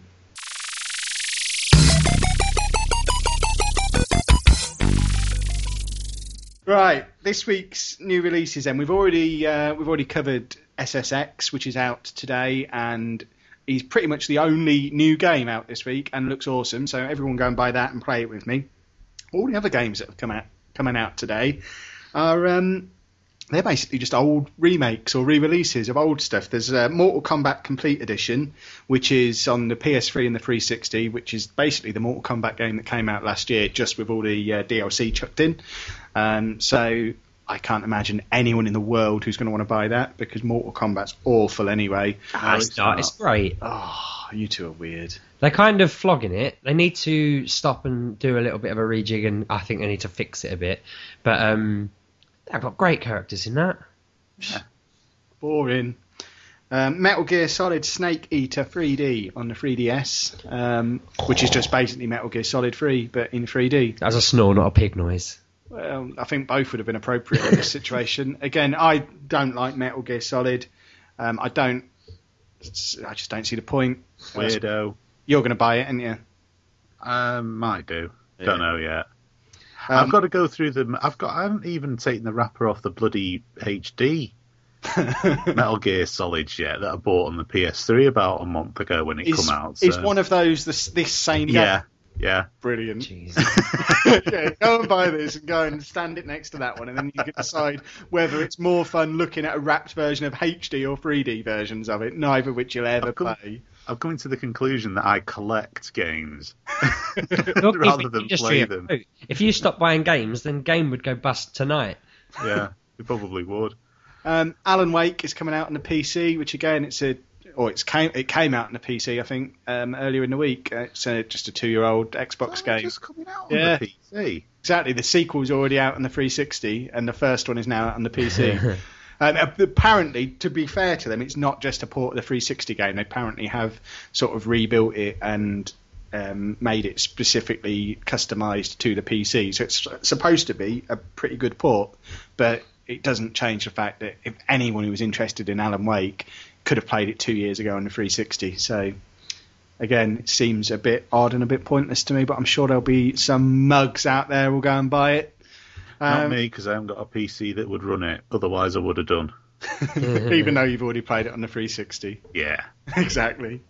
But yeah, that's it for this week's new releases. So Adi will go out and buy all of them later on today, and I'll just try and lay my hands on SSX. I bet they don't have it in the Tesco near me, and I don't have to go into town. So all this bravado about going to buy a game, it'll just go on my rental list, because I ain't going into town for it. In fact, going into town for a game, King of the Segways, brings us on to this week's new... Well, no, this is just... I don't really want to say it's the news, because it's not the news yet. It's our What's Gone Wrong with Game This Week feature. They're just going further down the toilet. They're probably so far down the toilet, they're basically on their way to the water treatment plant now. Adi, I'm really bored of talking about Game. Tell me what you think about them so I don't have to speak about them anymore. I could swear I've been the one that's been talking about them as well during all this time. But yeah, I don't mind. I'll pick it up, yeah. Well, just when you think things couldn't get bad, and well, even worse for them. Remember last week on the podcast we were talking about what would happen if they couldn't stop Mass Effect 3. Yeah. I'm starting to think we've got some sort of, we gypsy curse on Game. Soothsayers. Everything we say that, can you imagine if this went wrong with them, and the following week it does go wrong with them? Yeah. Can you imagine if Game just gave me $1,000's worth of loyalty points and let me spend them today? Oh, There you go. God. We'll throw that one The out. thing is, Yeah. me and Kev know someone who works in Game Station, who obviously owned by Game, and every time we see him after a podcast episode, we kind of go, you still going down the toilet a little bit there. What are you going to do? And he just keeps going, no, it's fine, we're all right. They've sorted the problems, and they're so head in the sand by the sounds of it. The managers are telling the staff that everything's fine. They're telling everyone. His comment though this week, this was like Wednesday or Thursday this week. See, you had nothing to worry about. We've got all the Ubisoft games now, and we're like, well, that's over a week ago. Yeah. Everyone bought them who wanted them. No one's going to buy a Vita launch game now. That happened a week ago. The fact you've got them now is utterly irrelevant to anyone because no one is going to come and buy them from you because they've all got them from Amazon. But now they're not stocking Mass Effect 3 or EA games past SSX, is it? They've got SSX today, but from then they're done with EA. So there's no FIFA Street in game. There's no Mass Effect 3 in game. If they're still around later in the year, that's going to cover stuff like your FIFA. They worded it like a supply issue. What they're basically saying is they don't want to give them. EA don't want to give them the games because they'll just go bust and they'll lose a shite load of games. I know that Sony have already put property of Sony on a lot of their stuff. Game are just in the shit. I mean, they are. And this guy's in denial. Their staff seem just massively like, no, we're not. It's all fine. We are sorting the problem, but. You're dropping. He went. We've only dropped Ubisoft, and it was like, well, they're one of the biggest companies going, and now they're dropping EA. So who are Nintendo stuck the boot in as well because they're not letting them have Mario Party 9. And I know again we can say, well, who cares? But it's one of those games that sells. Mm-hmm. I mean, wouldn't be let's 9. look at it. Mass Effect 3 is already going to be the contender for Game of the Year. Yeah. When you factor in that Game were given by EA exclusive distribution rights for the special N7 edition, this is a huge thing for them. I mean, this is going to cost them millions and millions of pounds because now what EA have done, thankfully for the consumer, but not thankfully for Game, is they've said, right, bugger off. We're going to put out to tender the N7 Special Edition. You can now get, you could do, don't know if it's still available, but you could get on Shop2, Amazon, Zavvi. Play. So I tried to buy it though from Amazon on the afternoon this all happened, and it was already out of stock. I managed to pre-order it on Shop2, but that went out of stock after a couple of hours. So if you considered that, how many millions of people, well, not millions, but they all got it straight away anyway. Yeah, immediately went and because I didn't have the N7 pre-ordered. It, in a funny kind of way, what's happened with Game made me go out and pre-order it. I know it sounds a bit daft, but well, I was the same. I went to try and get it off of Amazon because I was thinking, well, I didn't have it pre-ordered, but now I can get it somewhere other than Game. I'll go and get it. And I tried Amazon, and I think I tried Play and Zavvi. I didn't try Shop2 because they scare me a little bit.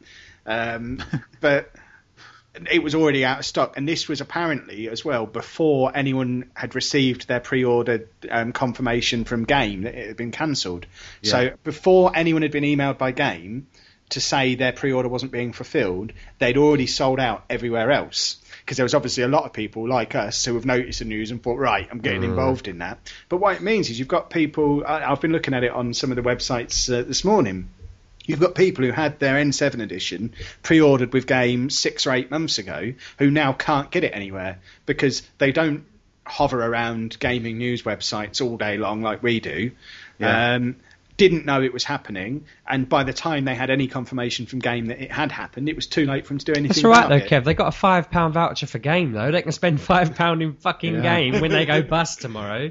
What a joke that was! I was laughing when they were like, "Oh, it's okay. We have cancelled the game. You've gone to all the trouble of pre-ordering, but here's a £5. Shut your face." Yeah, I mean it's actually, I mean in all seriousness, it is a massive disaster for Game.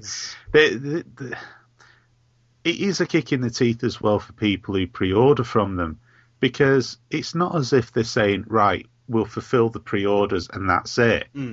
Because EA are never going to agree to that. They want their products out on the shelf. They're not just going to drip feed pre-order quantities to a company and still charge them the same amount that they would do if a company was stocking something wholesale.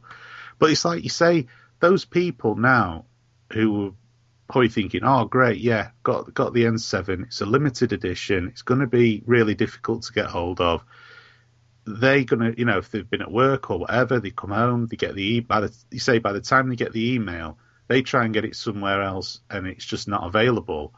Well, that's it for them, isn't it? They're never going to use Game again. Why would you? I wouldn't. I'd be seriously pissed off. It says a lot about Game that they sort of, if the fact that they didn't have it, it suddenly went straight away online within like the day they announced it online on Amazon and everything. It was sold out everywhere. It shows that whilst it is going to be awful that people, if they go bust, will be out of work and we won't have Game, it doesn't sound like we particularly need it in that, as I say, it sold out instantly. So from the company's point of view and the consumer's point of view, everyone who wanted it got it. But Mass Effect 3 isn't the type of game that you need Game for, because they'll sell that in Tesco. That you'll be able to pick that up anywhere. I imagine I'll go into Tesco next week and it'll be in their half price if I buy £40 worth of groceries with it or something ridiculous. It's the littler games, the stuff like, even something like SSX, that isn't going to be in my Tesco today.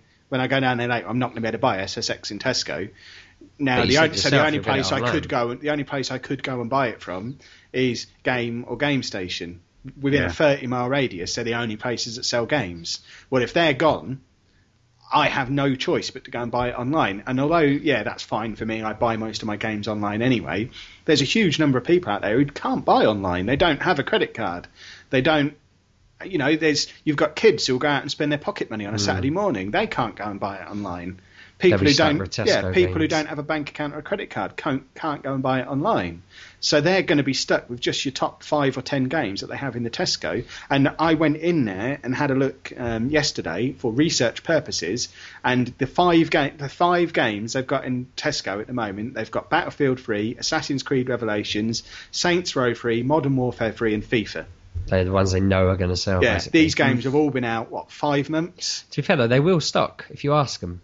Tesco. I know it takes time, but if you ask them, but how would you know? I suppose people ain't just going to go. Kids aren't going to go in there and just spend their pocket money on it. If I only bought my only option for buying games was going to Tesco, which for big parts of Peterborough it will be if Game and Game Station go, then that's going to be. As far as they're concerned, there's not been a new Xbox game for 5 months. It's a bloody disaster for those smaller games. It is a disaster. There's no two ways about it. And I think that one of the things that's come out of this, obviously it's just rumour at the moment that GameStop is circling the waters. And what's interesting about that is they pretty much pulled out of retail. And it was always believed they'd pulled out of retail simply because it wasn't working for them in the UK. But in the retail in America, this company is making an absolute shitload of money hand over fist. They had a hugely successful Christmas where Game over here had a crap Christmas. So, in terms of relativity, they GameStop are obviously doing something right. They're getting people into the stores.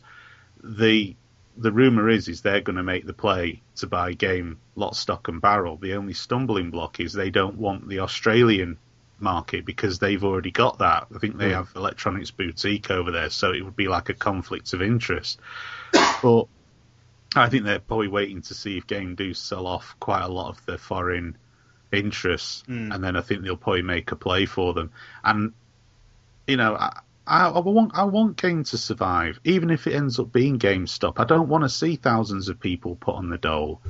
I don't want to see. Definitely. I don't want to see more misery and another bad news story on the high street. We do need there is a market for a specialist game store. It's proved that. We might be a nation that buys more online, but it's like you say, not everybody can do that. And Games mismanagement is the reason why they're in this position. It's how they've treated customers historically. They pissed off the core gaming customers by the crap value they give on the trade-ins and all this, where you get like 50p trading on a game, which is just insulting. You know what I mean? It's an absolute joke. And then they go and sell it for £10 or £15 used, and their used game price, which is like £2 to £3 less than what they've got marked out new on the shelf. In some ridiculous cases, they've actually had like a platinum edition of a game. brand new, cheaper than the used version of a game. Mm-hmm. I've seen that before. Yeah, it's just absolutely stupid. They, as a business, they've been run into the ground by the people that should have been doing a better job, and that's the reason they're in the position they're in. There's a lot of people go out and buy games. There's millions is spent. I queued up for the best part of an hour and a half to get Modern Warfare 3 from Game on launch night. So there is still a lot of people that want to go to launch events and buy the game physically and not just have it pre-ordered online. There is still a demand there, but they're just mismanaging themselves, and now they've destroyed any kind of consumer confidence.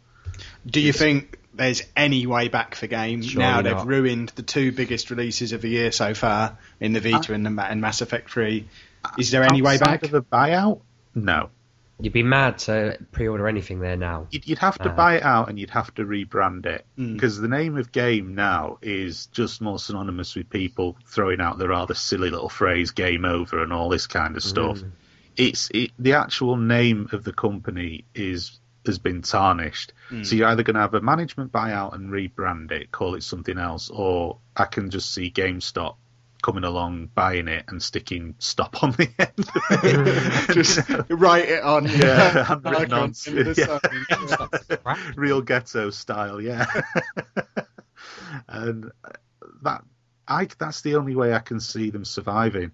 How are they going to get gamers back? How are they going to get back those people who are absolutely spitting bullets over the fact that they've been the other thing, of course, put out of the Mass Effect 3 and 7 edition? They're not going to get it. Because it's forcing people to go online. I know what I was saying about a lot of people don't have that option, but there's a lot of people out there who just haven't considered it before because they've always just been able to go into Game.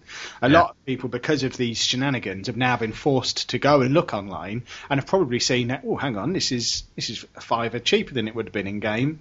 And again, there's a lot of people there who might just never bother going back because they might have had their eyes open to a whole new world of cheaper games on the internet. Why don't we just get a PC or a laptop? Actually, that'd be more sensible. A car, park up outside Game without a laptop, and just charge people £2 to pre-order it online for them.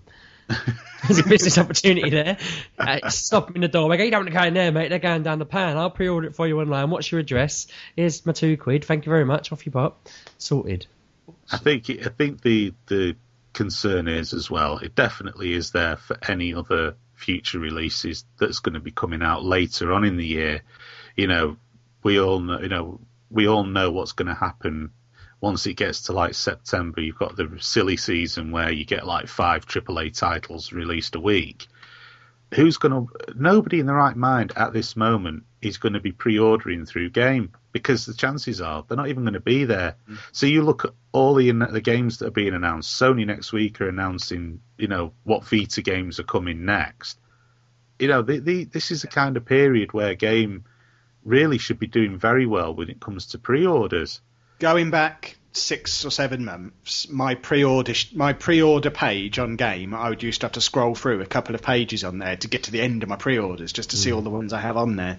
Gradually, I've had my last pre-order through from Game now, and I haven't reordered with them. That's now all done on Amazon, and that was before all this started going wrong, just because gradually their prices just got so far away from where they were on Amazon. So the prices were already off, and now they're not fulfilling orders. They're going to have to send you this 1,000 points or whatever it was you said earlier, aren't they, to get you back? And exactly. Shall we stop talking about Game anyway? Because it's bloody miserable. It is. It's horrible. Depressing. Talking of your AAA games, we have one of those AAA games will be Assassin's Creed 3, which we announced the release date for, I think it was last week or the week before. We have now seen some art from the game which suggests it's going to be set in the American Revolution. How do we feel about that? I think it's kind of interesting, because obviously it was a pivotal point in history.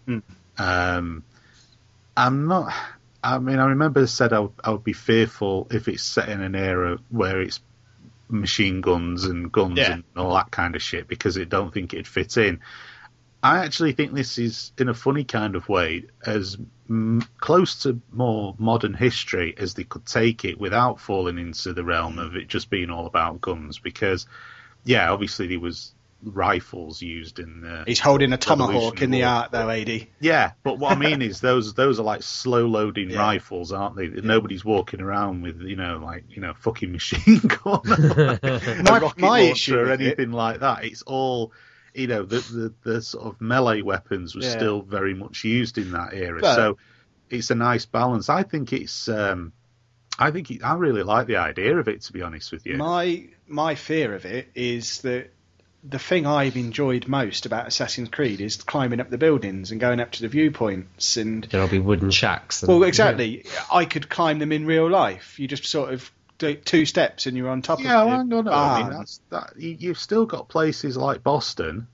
You've got places like New York. I mean, obviously they're not the metropolises they are now, but they had, that round about that period, they did have some, In my head, it's basically, what I'm seeing at the moment is Ezio in Red Dead Redemption. Yeah, I thought that. Yeah, or the Patriot or something like that. You just got those, like, yeah, I mean, obviously a lot of the Civil War was there, but if you actually think back to the original Assassin's Creed, when Altair was travelling between destinations, he was kind of going through those sort of like middling villages, wasn't he, between those sorts of cities. So there's no reason why they couldn't do something similar to that, in a revolutionary era America. I mean, as I say, there were cities. I think it would be mad if they didn't have Boston, because that was obviously one of the hotbeds for the revolution. There's all manner of places they could do. I think, of course, he needs to be over that way anyway, because you've finished the most recent one, haven't you? This is a massive spoiler for everyone, but New York is fairly key to the story, so they need to be over that side of America anyway.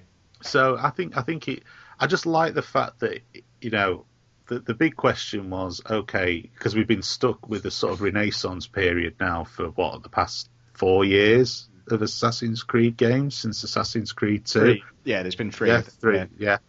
So where's it going to go? And I'm glad they've kind of gone into the New World era, but still kept it so his weapons are still going to be used. At least it's not Assassin's Creed Modern Warfare. Well, that was the fear, because honestly, I mean, it would have destroyed they couldn't have done it, because it's just simply have been crazy, and it would have destroyed the series, and it would have been, how to cock everything up at the last throw of the dice. So I'm kind of happy about that. It's going to be different. It's going to obviously have different graphic styles and stuff like that, and it's going to feel fresh. I know there was rumours about ancient Egypt, and that just wouldn't have made any sense to me, because that's like going back in time.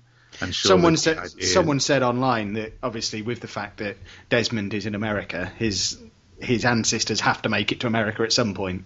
Yeah. So I guess that's the logical way to do it. So if they do it right, I'll be fine with it. If they do it wrong, it could go badly wrong, but we'll just have to trust that they do it right, I suppose.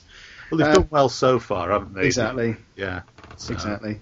We've had a release date for BioShock Infinite as well, sort of linking in with the silly season that you were mentioning before. We've now had our release dates for Borderlands 2, Assassin's Creed 3, and BioShock Infinite. BioShock Infinite is out on the 19th of October, which now gives us a 5-week period where we have BioShock Infinite, Borderlands 2, and Assassin's Creed 3 all released, probably at around about the same time as FIFA and whatever Call of Duty game comes out this year.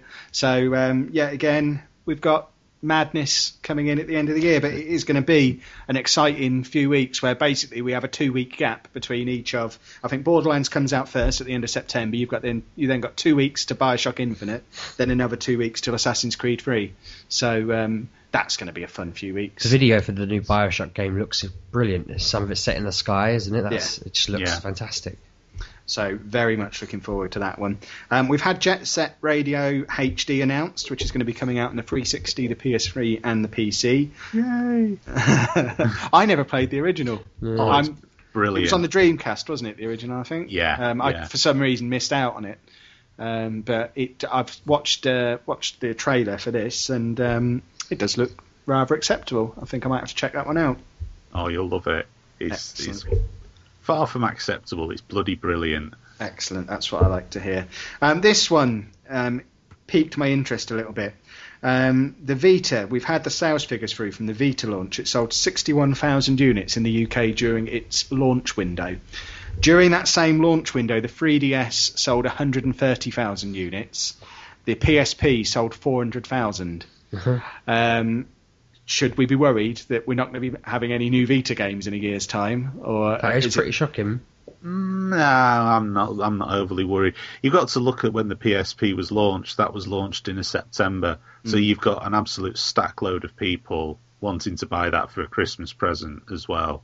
I always said that, March is a strange time, or end of February, beginning of March, it's a very strange time because you've still got the Christmas hangover where people don't have money to blow on something as usual, as normal. I imagine they were left with no choice because they're hiding from the Wii U, aren't they? Well, that's it. I mean, at the end of the day, from Sony's point of view, it's about getting the unit out there. I personally wouldn't have launched it this time of the year. I'd have done it pre-Christmas, but they obviously had their reasons why they didn't want to do that. But I sometimes think that these figures, 61,000... Well, what was it? 400? You say PSP did 400,000 in its first, and that was in the UK. Yeah, and the 3DS in the same launch window as the Vita in the UK did 140,000, so twice as many. Yeah, but it was also a lot cheaper, wasn't it? It wasn't a lot cheaper at launch, was it? That was pre-price cut. It was still getting on for 200 quid, I think. Yeah, but I mean that price cut definitely. This is the launch window, and we're talking first. Yeah, but that price cut came very, very quickly because I bought it at launch and I ended up getting something like 20 free games off Nintendo because of the fact that the price cut happened really quickly. If you remember what happened with the 3DS launch was that they didn't set an RRP for the UK. So people essentially charged whatever they wanted to for the 3DS. That's what caused all the huge problem. And then sort of Nintendo cut the price of it, actually then pulled the finger out and cut the price. Now, that happened really quickly after it was launched, which is why they did the fucking reward scheme for those. Yeah. It was called Ambassador Program, that's what it was called. And essentially, you registered your 3DS with Nintendo, and then I got 10 Game Boy Advance games and 10 NES classics. I'd have been right up your street. It was. I've not bloody played them though, but I've downloaded them. That's all he wanted. He wants a collection. Collected them, yeah. So, I mean, when you look at a launch window, is not the week it comes out. We're still in the Vita's launch window. It says 1.2 million units worldwide. Again, that's a lot of that is Japanese sales because obviously it's been on sale in Japan for 3 or 4 months. So the US and European launches sort of pushed it over that million unit sold point. But it's still, I haven't got the 3DS figures, but it's still considerably less than the 3DS was at the same time when people were calling the 3DS a flop and it needed. Well, exactly, that's what I was going to say. But when these figures, it's the launch window. We're still in the Vita's launch window, so it's still going to be selling. It's a bit with these type of figures. You've got to really look between the lines. Is it on the launch day? Because my arse did the PSP sell 400,000 units on its launch day? Because I went to a midnight launch and I got served within 5 minutes. They were other shops selling them, Andy. Do you remember? They weren't at that shop. Yeah, but I mean, I went to Game Station to get it. Yeah, that makes it all different. Oh, dude, yeah, Game Station. Sorry, they were. That was the only shop selling them. No, what I'm saying is that there's no way it sold 400,000 units on launch day. 200,000 people in Ada's queue. No. God, you guys are frustratingly mad. There's no way on the launch day of the PSP it sold 400,000 units. That's what they're saying. Hold on, let's find the figures. There's no way it didn't, because I remember at the time they said the same thing. Oh, it's not sold very well. I've Well, probably made that figure up. He probably has now. It'll be full. Yeah. Well, No, I mean, I've it's a done launch zeros. window. That's where you get your statistics from. Is a launch window. You don't get it from the launch day, because not everybody picks the uni up on launch day, even if they've got it pre-ordered. Anyone who doesn't get it on launch day is a loser. How dare you? Loser. Right. PlayStation Vita sold 61,000 units during launch in the UK. That was in the 4 days of last week. So that was leading up to Friday. The 3DS sold 113,000 in its first 2 days on sale. I've made up the PSP figure completely. It was 185,000 units, which is a UK record. So like 220,000 units less than. Yeah. No fucking console has ever sold 400,000. Sorry, that was me making it up. But it's still 3 times as many. I don't know where I got 400,000 from. You're as bad as that fucking game analyst who said, did you read that? He said that Mass Effect 3 is a game that hardly anybody has heard of, so he doesn't know what the problem is. Jesus Christ. So anyway, the PSP sold 800 million units on its first hour of sale. And AD was in a queue with all of and the them. Vita has only sold 9, and they were all to little old ladies. So it's a failure. Let's all jump on the Vita's shit bandwagon. That was a disaster, that story. Brilliant. It's just full of awesome. You've So- got to went in where you actually got the right figures, because that is. When you said 400,000, I was like, fuck off. There's no way, because not even the 360 sold that many on launch day, because there's never that many in the marketplace. I don't know where I got that from. This is what I get for trying to memorise the stories rather than actually having them on screen in front of me. Next story. In other exciting, I get to play games on my handheld device news. iPad 3 announcement is expected next week. Is it expected as in it's likely? As or... in, Apple have a press conference next week. Everyone's expecting it to announce this. It's basically definitely happening. It'll be in shops within 2 or 3 weeks probably. Oh, right. Wow, cool. Okay. That's the way Apple roll, isn't it? You'll be able to buy an iPad 3 by the end of this month. That upsets me greatly, because I can't afford one. I know. It's not because they're announcing the iPad 3 that I'm very excited about, because I want one. But it's like you say, other companies will announce something and it'll come out nearly a year later. Apple announce it and then it's like, right, it's in the shops now. Yeah, exactly. You're like, oh no. I fully expect there's going to be several hours spent over the next few weeks where I'm just sat there glaring at my Vita and 3DS, just thinking, I hate you. I hate everything you stand for. Why don't pair Apple of trade? evil fucking swines. I want my iPad 3. I'm hoping it'll just be shit. I'm going to be sitting there looking at my daughter thinking, I wonder how much money I can get for you on the market. I'm hoping it's like the mini iPad that was rumoured. Yeah, rather that than made a me happy. full fat iPad. Because if it's a full fat iPad that's all singing, all dancing, I literally might have to do something drastic and wait outside the Apple store with my baseball bat and wait for some kid to come out of there, kid really that's a happy good and plan. shiny. What, last time? Well, yeah. I mean, I was there at 5 o'clock in the morning in my ninja outfit. He didn't see it coming. Sellotape to the ceiling. If it's a proper iPad 3 announcement, we're going to start charging £8 an episode for this podcast. Well, I think Apple should donate one to each of us so we can give a thorough investigation and proper review and do it professionally. Only fair. That The would be fact that a- Apple, they're not going to, because they sell We're about a basically million of these things. we're the reason people still get podcasts off of iTunes, basically, because they need to keep in touch with us. If everyone can go on there and review that, if we can get like 100 of you to all go on at once and go, this podcast is the reason I still listen to iTunes podcasts and buy Apple, then maybe they'll think, we need at least a couple of hundred reviews of people saying, I bought an iPad purely because I need to listen to this show and this show. do it only." now. All of Yeah, you. I'm getting the iPad 3. They want T-shirts in the launch queue. I'm getting an iPad 3 for the Mature Gamer podcast, and then therefore we can just say, look, we bought all this business to you, Apple, but they'll just tell us to piss off because they now actually have more money than Poland, I read on the internet this week. I mean, Don't they we all? cost- We all have more money than Poland. Oh, I don't know so much. I mean, it's incredible. They went from a company that relied on Microsoft to sort of bail them out of the shit to now being bigger than Microsoft, and now they're just become an unstoppable force.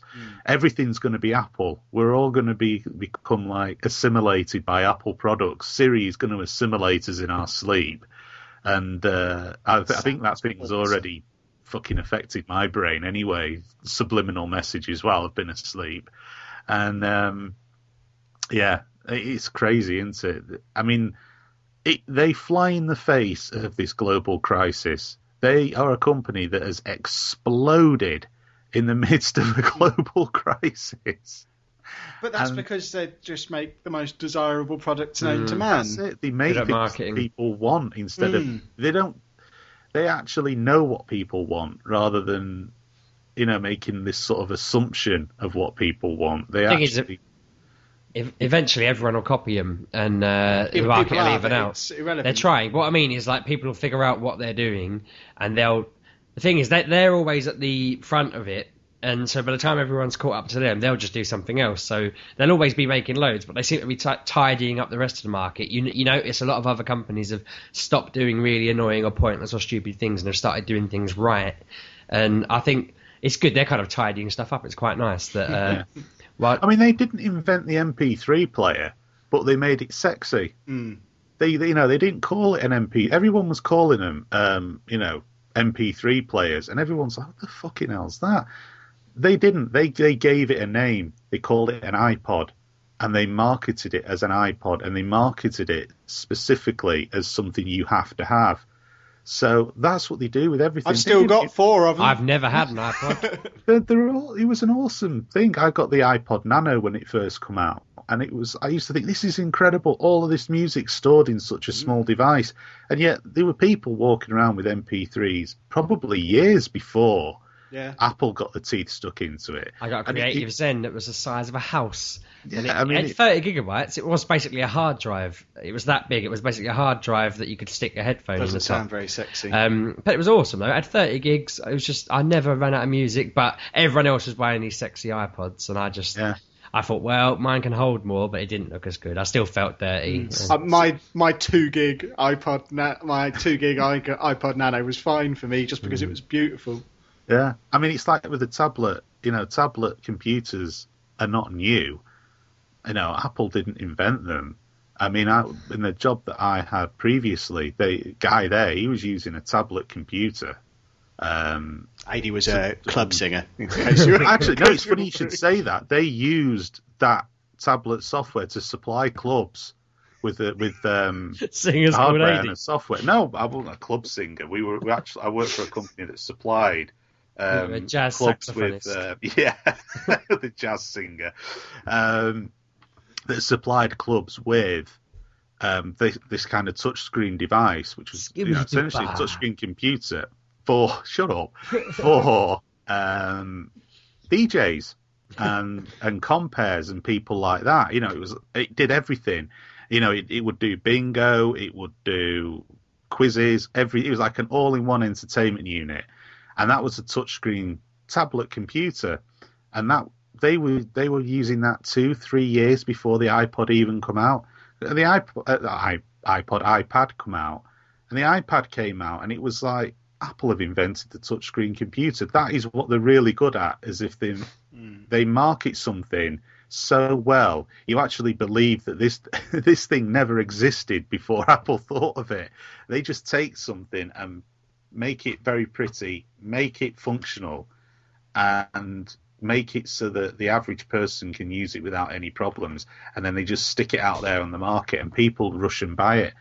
And no doubt the iPad 3, everyone will say, "Oh, who's going to buy that? We're in the middle of an economic crisis." And it was like, yeah, well, I'll buy one. Yeah, exactly. I've got no money and I'll buy one. A lot of people find a way. Yeah. A lot of people resent or hate Apple, just think they're the scum or the devil or whatever. But I did for years, always slagging them off, and then Kev kept on and on and on and on, and I thought, well, I'll try getting an iPhone, see what they're like, and it is brilliant. And so I do see they are worth buying into. People, some people prefer their Androids and whatever, but They're I called just idiots. Those people, you're idiots. but this just works, and it's all fine. You don't have to think about anything. You don't do anything. It just does what you want it to. Job done. No worries. Have we met the terms of our contract with Apple that entitles us to the free iPads yet? Can we stop talking about them now? Brilliant. So. Apple are great. Anyway, is the moral of the tale. Anyway, so should we talk about Raspberry Pi? Do we have to? I like Raspberry Pi, but no, I'm not at all interested. It's so nerdy and boring. No, this is really important. Yeah. I think this device is going to be especially for you. You're going into IT teaching. Yeah. This is one of the biggest things that's going to be happening to IT teaching and kids in general, and I think everyone should get one of these. £25. £22. Oh, 22. Well, you can also get a £32 one as well. Yeah. Hey, big spender. They're like credit card sized computers that you can teach yourself programming and all sorts of. I already know how to program, Steve. I don't need one. Yeah, but kids don't. Yeah. And what's great your about kids this don't. is it plugs into its TV. It works in the way that an old school computer like a Commodore 64 and the Spectrums, they used to work back in... Oh, I better put Amstrad in there as well, or I don't want CPC users chasing me down. Where you could plug something in, it was relative... Well, I mean, this is even cheaper than they are, and it's very, very powerful. This little thing, it has a 1080p HD output on it. It will play films, it plays games, but more importantly, like you say, this is going to teach kids how to program. I want one because I want to learn how to program. I've not done any programming since the 8-bit days, sat in front of my Commodore 64 typing out lines of code from the bloody basic manual that There's comes a site with it. called Code Year, isn't it, that you can sign up to, and they send you a new thing to program every week if you want to just learn on your computer. It's all JavaScript, though. Yeah. It's all web stuff. Boring crap. But yeah, I just think this is incredible. I really like the fact, especially as I'm doing a degree in IT, that someone in Cambridge has released this in an attempt to try and make England a very IT programmy, clever country that does all of these things. Because we used to have a massive gaming industry, a massive software industry, a massive hard. We were really good at computing in general, and it's all just gone down the pan. And this is their attempt to get everyone on board again. And if it You can't bloody buy them, though. They've all been bought by nerds. They're all bought out in seconds. Not which one I of think these is is in the great. hands of a child. I guarantee No, they it. are. No, they will be. What I like about this is the fact that it is a success. Because, one thing I hate is that people, I mean, this has been a labour of love. They've had 6 or 7 really smart guys working on this. And, it's coming out. It's really cheap. So anyone really can buy it. I mean, come on, 25 quid. Yeah.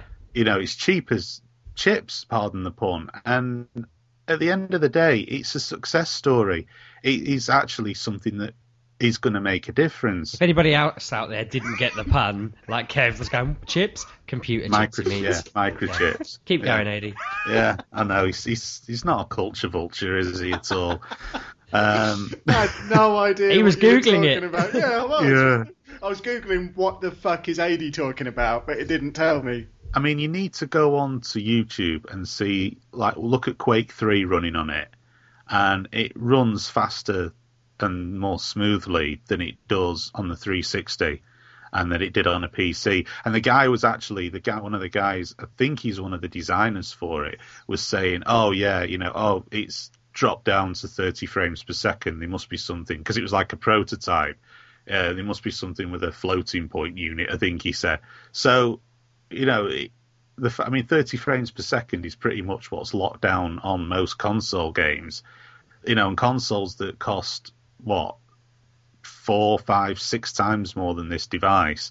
And okay, yeah, it's not your brand new Pentium blah, blah, blah processor, but it's an ARM processor. And the ARM processor is something you're most likely to find in most smartphones. It's a fantastic. Have I got to get one of these for my kids then? You Is that do. what you're saying? Probably 2, because you've got 2 kids. Yeah. I mean, it's such a simple device. You just plug it in your TV, plug a keyboard and mouse in. It's USB operated. The memory is a standard SD card for the memory. I think you can either buy... I think the difference is one is a single SD card slot and the other is a dual SD card slot. I don't know if that's... I'm looking at the specs now. The more expensive one has 2 USB ports. It has an Ethernet connection, which the cheaper one doesn't. Yeah, that's right. And that's Yep. about the only difference between the Yeah, two. that's the other thing. Yeah, it's wireless internet. The beauty of this thing, which is the main selling point of it, is that they're not giving you it and saying, here, play games on this, or here, this is for whatever. They're basically just saying, this works through your TV, do whatever the hell you want with it. You're not tied into any kind of Windows or, iOS or whatever. It's just just have it, start it up, and whatever you fancy doing with it, have a piss about with it and do it, and you'll learn while you're doing it. And if everyone starts using them, it's like when computers first came about, that's how we got Microsoft and Apple, wasn't it? There was people that said, I want an operating system, I'll make that. Oh, this is really good, I'll give these people millions of pounds, and then Bill Gates is suddenly a millionaire. The point they're trying to make with this is they'll give it to some people. They might say, I want to be able to do this with it. They'll make a piece of software for it, and then suddenly they're being brought up, and it's trying to make England have lots more people like that, like what happened 40 years ago, 30 years ago. They're trying to redo that kind of thing. This is it, because the guy who made it, he came out and he said, look, the problem is that we used to have a nation of fantastic developers and programmers and a lot of innovation, but it got lost because every system you buy now, whether it's an Apple system, Microsoft computer system, it's locked down. Yeah. You can't do anything with it. All you do is run programs. Yeah, of course you can buy development software, but how do you know what to do with it? Yeah. I mean, when you bought one of these old 8-bit computers, it come with a big, thick book which essentially told you how to program it, how to get basic programs running. It was a learning device that was specifically designed to teach people how to learn how to develop and program, and it started you out in basic, and then you could move up through the different programming languages for that platform. And this is something that's going to afford people to do the same thing, and I don't think for the price it is that there can possibly be any drawback to it at all. There's none. Do either of you know when we'll next be able to buy them then? Because They're trying to sold get out them instantly, out in a didn't month they? or so, they said. Yeah, They're taking pre-orders. I've signed up to be notified when it's available on these 2 distribution outlets, and I've signed up to be notified. The thing is as well, anyone who is interested in doing it but kind of thinks, I'm not going to be any good at programming, what's the point? As someone who's finishing a degree and does a lot of programming, most programming is just Googling it. Yeah. Really. Just not Googling it for the exact code perhaps, but it is just generally you hack away at it, you fiddle around with things, you change stuff about, you look online, you ask people, and then finally you get something that works the way. And we all get given, 20 of us will be given the same spec, and 20 people will come with completely different programs each time from a really clear spec. So don't be put off by it. Get into it. You'll enjoy it. I mean, it's nothing better than just sitting down and whacking out a program when you're hacking around with it. What a massive loser you are. You agree. How dare you? That's enough boring bullshit. But yeah. Let's talk about some games again. A couple of last bits of gaming news. Killzone 3 multiplayer is now free to download on PS3. And as far as I am aware, it's quite a big, juicy chunk of it. It's not just a little taster. You can sit and play it for hours and hours and hours and level up quite far before you have to pay or stop playing. So I am going to be downloading it. I did try and download it yesterday, but talking to some other people, it seems like it was taking 24 hours to download because of the massive demand for it. So I'll be getting that downloaded over the weekend. Never played Killzone 3, so I shall get that downloaded and have a crack at that probably over the weekend. We also have had an announcement for some DLC for Kingdoms of Amalur coming out on the 20th of March. Now, for me, that seems very, very soon to be bringing out additional content for such a big game. Maybe they realise it's lacking any kind of things that you really surely want to do. It's too big for people to have finished yet. It's supposed to be huge. Skyrim still haven't got any DLC. Quite rightly too. It's surprising. I mean, I think it is. I think you're right. I think it is too soon. I mean, how many people will have finished? How many people have finished the main quest and actually be saying, "Oh, I need some DLC for this"? It's not going to be that many people. And again, 20th of March, Mass Effect 3 people probably playing that. Are they really going to be up for some DLC for a game that they probably haven't even finished yet? That has always been a problem with me, and usually it means that I missed that DLC out completely. Yeah, because it comes out far too soon. And I think did something similar, if I remember, with Fallout New Vegas. That came out relatively quickly after it was launched. And I remember thinking, I haven't even finished the main quest. Why the hell would I want to buy some DLC? Do we know what's on it at all? Is there any kind of... It's new quests. It's not just quests. Okay. It's like a proper expansion pack. It's not just a couple of extra weapons and a new bit of armor. It is an expansion pack for it. So it's a proper chunk of DLC, and it just seems far, far too soon. Skyrim have got the right idea. They know even though it's been out 4 or 5 months, there's still probably not very many people who finish Skyrim, and because of that they're just holding fire. They'll get it just right and release that DLC the week I finish playing Skyrim. I'm probably waiting. Yeah. But that one just seemed a little bit odd. And last snippets of news this week. Really wanted to bring this up one just to show that we're not always wrong. I know a lot of the time we seem wrong, but I was having a look through the charts this week, and I'm generally not that interested in the charts. We always have a little bit of a look at them, but there's not often anything that's particularly newsworthy on them. But a couple of points I did notice after what we were saying about Syndicate and Binary Domain sort of treading on each other's toes last week. In the all format charts, Syndicate only went in at number 7. Binary Domain didn't even make the top 20 of the all format charts last week. The Last Story only goes in at number 15. Fallout New Vegas Ultimate Edition only in at number 17. All of those games are insane for launching in the same week as the Vita and treading on top of each other.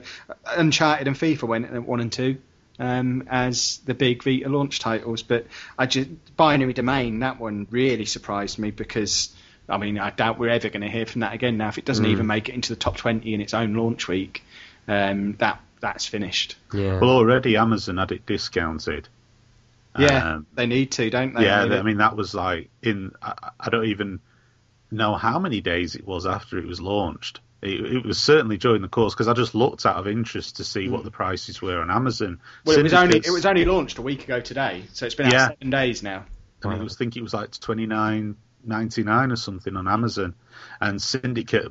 Well, last time I checked, it was still in at full price, but as you say, that's gone in at number 7 in the charts. So one can argue that £25 on Amazon now. 25 is it? Yeah, and Syndicate's £34 on Amazon. So it's already come down into it, and that's a week.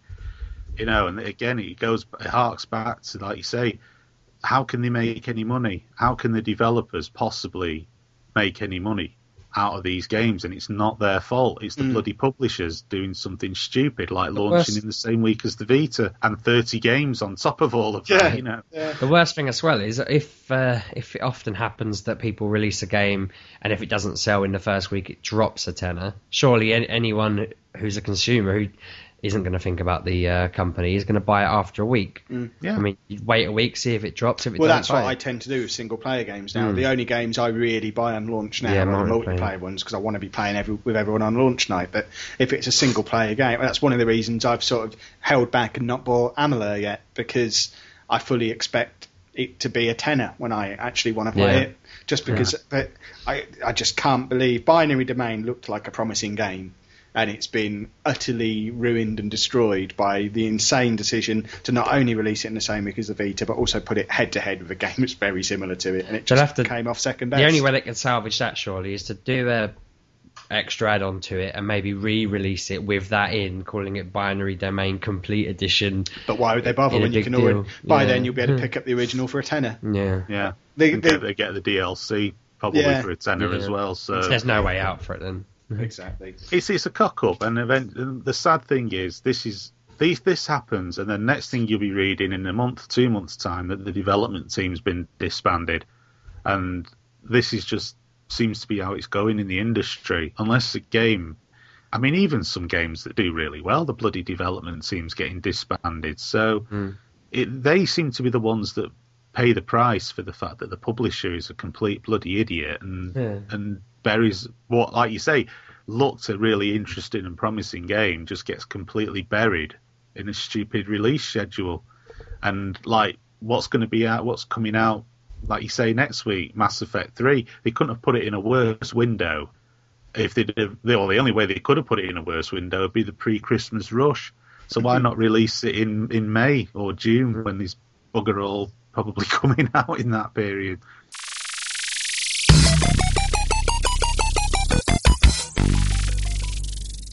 Right, so the best game of all time competition has been bubbling along nicely again this week.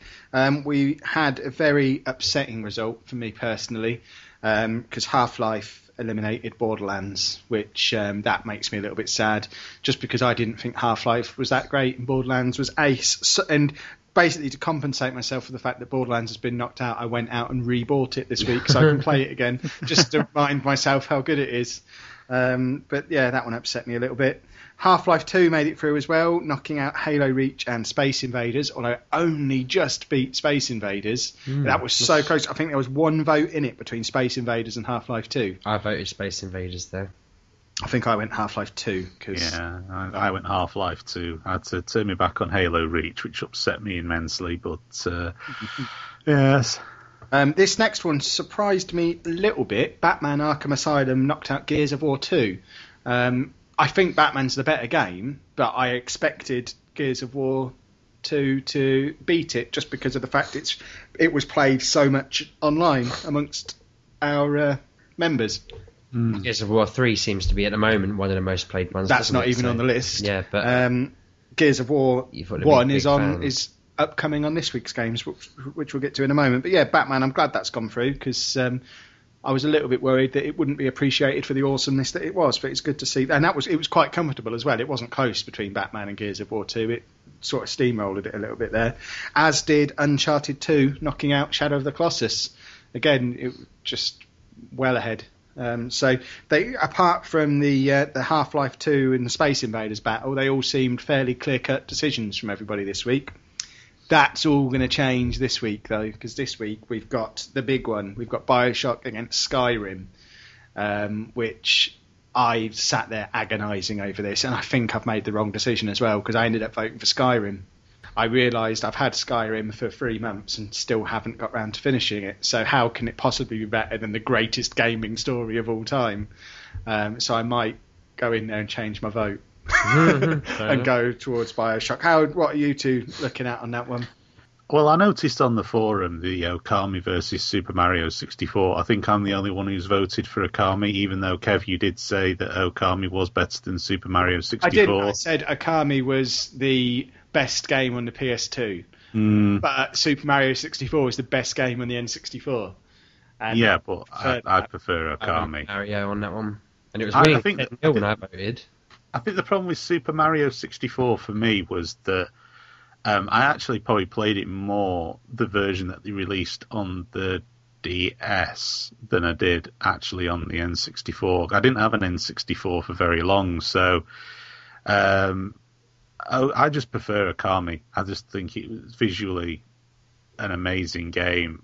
I like the storyline. I mean, there's never really much of a storyline with Super Mario, but... You know, I don't expect Okami to win because I don't think that very many people played it. I never played it until I got my PS3. I think it was one of those games that when I got my PS3, I was looking for PS2 games to play on it because there wasn't really anything that interested me at the launch of the PS3. I just had to buy it because it was new and shiny. And I think I picked this up and a couple of Grand Theft Auto games maybe because I never really had a PS2. I had one, but it was basically just, it wasn't really mine. It was just in the house to play SingStar on. So I sort of went back and rediscovered some of the old PS2 games and found this one and thought it was awesome. But Super Mario 64, I absolutely played to death on my N64. Huge and game. I mean, it was the first game of its type as well, wasn't it? It just sort of showed you that it was possible to do a proper 3D awesome game. Yeah. BioShock against Skyrim, which way are you going on that one, AD? I'm going with Skyrim, and the reason BioShock is an incredible game, and I love it. But what I love about Skyrim was it took all of the ingredients that was with Oblivion and just ramped it up. The fact it's so huge, the fact that there's so much to do in it. BioShock, as great a game as it was, and as close to striking a perfect balance in terms of game length and all that, I don't know. Skyrim is an amazing game, and so how can you choose? It's so hard. That would have easily been the final, as far as I'm concerned. I'm going to abstain from that one because I've only played a bit of Bioshock and I haven't played Skyrim, and I don't want to affect the outcome. If it was one vote in it and I'd voted for the one that he voted Unfortunately, I don't think it is going to be one vote in it, because although everyone's agonising about the decision at the moment, Skyrim's well ahead in it. Really? Because everyone's going on there going, oh, it's a really hard decision, I don't know what to do, then just clicking Skyrim. Yeah. I think it's like Skyrim is more recent, and if Bioshock Infinity was out and that was the game in there, then I think it would probably be more of a fair fight. It's like old versus new in that one, isn't it? I mean, Bioshock's 5 years old or something like that? For that, yeah. That was out before the PS3, wasn't it? So it must be more 5 years old. Yeah, and Skyrim is like the flavour of the month. It's foremost in people's minds, and so I always find when it's very tight like that, you always sort of go with the more recent one. But that, I mean, it's not to say Bioshock isn't an amazing game, because it is, and if you haven't played it, you're missing out. You should play it. The best thing is this whole competition stemmed from me and Steve arguing about Bioshock and Final Fantasy VII. Final Fantasy VII didn't even make it to the knockout rounds, and Bioshock's going out in the first knockout round. And it's ridiculous, really, because they both should have made it much further than they have. But unless something miraculous happens, I think we're going to have to kiss goodbye to Bioshock this week, and it makes me sad. Another one that I found really hard to choose, Gears of War against GoldenEye. To me, both of these were system sellers. I bought consoles because of these games. I bought my Xbox the day Gears of War came out so I could play Gears of War. And I did the same with GoldenEye on the N64. I really loved playing GoldenEye when I was younger. It was brilliant. I went with that. The reason I've gone Gears of War, as much as I enjoyed GoldenEye, and it was great just having a laugh, 4-player split screen with a few mates, Gears of War introduced me to the world of online gaming, and without that I might not have had my Xbox, certainly not when I did. And just the fact that we had so many awesome sessions on Gears of War, I think we managed to get through 2 seasons of a Gears of War League on the forum back when this first came out, and it was just huge. We had like 40 or 50 people all wanting to get involved and play this one game, and it was just massive for that short period of time. So I had to go Gears of War. But the voting on this one is so close at the moment, and I'm a little bit concerned that by this time next week there won't be any Gears of War representation left in the tournament. I went Gears of War. Really, I mean, GoldenEye was a game that I think when you go back and play it now, you think, actually, that ain't as good as I remember it. I mean, not just talking about graphically. And a very, very similar thing happened to me when I played the Perfect Dark game that was released on the DLC on the Xbox. Was it last year before? Yeah. I thought, God, this is fucking awful. And it was that sort of impact, very much the rose-tinted glasses. GoldenEye was a great game in its day, but hasn't aged very well at all, I don't think. And whereas Gears of War, I think, has probably aged better. And I think that, like you say, the online element to it, I mean, GoldenEye had a great multiplayer, but obviously it wasn't online. Gears of War, the online element to it, like, you said, we had so many great sessions. It's all a personal thing, isn't it? I mean, as I say, GoldenEye pretty much passed me by even when it came out. I played on it, but I didn't own it. And I thought, wow, that's a really good game. But I think for me, playing the updated version of GoldenEye that they released, was it last year? I think they released it on the 360. Wasn't that impressed with it. And that is essentially just, GoldenEye done with new graphics engine and stuff.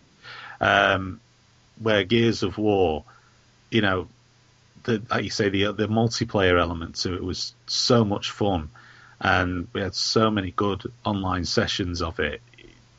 It was actually relatively easy for me to go Gears of War on that one. But out of all of them, that was the easiest one to choose. The last match this week, Resident Evil 4 against Doom. For me, Easy decision. Resident Evil 4. Never really been a fan of Doom. I went with Doom on that one because that was probably the first PC game I ever played. And I really enjoyed it. And Doom series was just good. I mean, I remember getting Doom 3 and melting my computer with it because it wasn't good enough to play it. What I was saying about the reasons I love Battlefield earlier, that's the reasons I hate Doom, because in Doom it is all about shooting, and if you're not very good at shooting, Doom is shit because you just get shot constantly. Yeah, it's a difficult game. I like that. I mean, it made me vomit like nobody's business, but yeah, I loved it. It has to be Doom for me. That is my Desert Island game of all. I've Really? played it on so many different formats. It's untrue. And I'll still play it now. I'll play it on the PlayStation version. I like its attitude as well. How it's just so rude to you, like all the comments, and when it's talking to you through the stuff like that makes me chuckle. It's just badass. Doom, it brought the first person shooter thing into the mainstream, and Resident Evil 4. It's a great game, but I think they've also been ropey versions of it. Whereas I can't, off the top of my head, think of a particularly bad version of Doom that I've ever seen. Have you played it on the iPhone, AD? Yeah, I have actually. It's shit on there. It's difficult because of the control system, but it is a very faithful recreation of the PC version. I mean, I've played it on the Game Boy Advance. There was a Super Nintendo version that was good. There was a 32X version from the Mega Drive, which was pretty good for its day. The PlayStation one was a phenomenal version. And obviously you've got the PC version, which you can get on Xbox Live again now. It's just fucking awesome game. I love it. Anyone who wants to have their say, the key thing to do to get involved in the best game of all time competition is get yourself over onto the forums, maturegamer.co.uk, get registered on there, get voting in the polls. Feel free to use the threads to argue about why you're right and everyone else is wrong. I shall certainly be doing that regularly in the Bioshock Skyrim thread, as I keep changing my mind as to which one is best, and that will happen many times before the votes close this time next week, because I genuinely still can't decide between the two. That just about wraps things up for this episode. Leaving me again to point you towards coming to see us over at the forum. Also, make sure you keep the iTunes reviews coming. They make a massive difference. Remember, we want 200 people to tell Apple. Yeah, exactly. I think we had about 5 new iTunes reviews this week, and it's kept us again on the front page of the podcast section all week.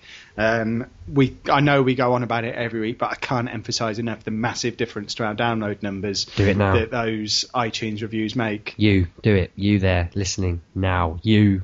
Yeah, you. Do it. Yeah, and make sure you write about the fact that we're going to single-handedly force you to buy an iPad so that we can get them for free from Apple as well. If you want to follow us on Twitter, we're at MatureGamerUK, or you can follow me at Lolujo. I'm at RB6K. I'm at A1DY74. Excellent. And I've noticed I'm actually starting to pick up a few followers now, which is quite snazzy. I've had a few. You bunch of losers. What are you following me for? I say nothing interesting on Twitter. I put pictures of Dr. Pepper cans on there and ask if you can tell the difference between the two. That's what you should expect from my Twitter account. But it's lovely that people are following me. It's awesome. You can also find us on Facebook at the Mature Gamer Podcast, which again, we're very close to getting our 100th fan on there now, and it's very exciting. The day that happens, Steve might just grow a moustache to celebrate. And you can also get in touch with the show by emailing maturegamerpodcast@gmail.com. And that, boys and girls, is that for this week. Have a good week. Thanks very much. We shall see you next week. Bye-bye. Bye.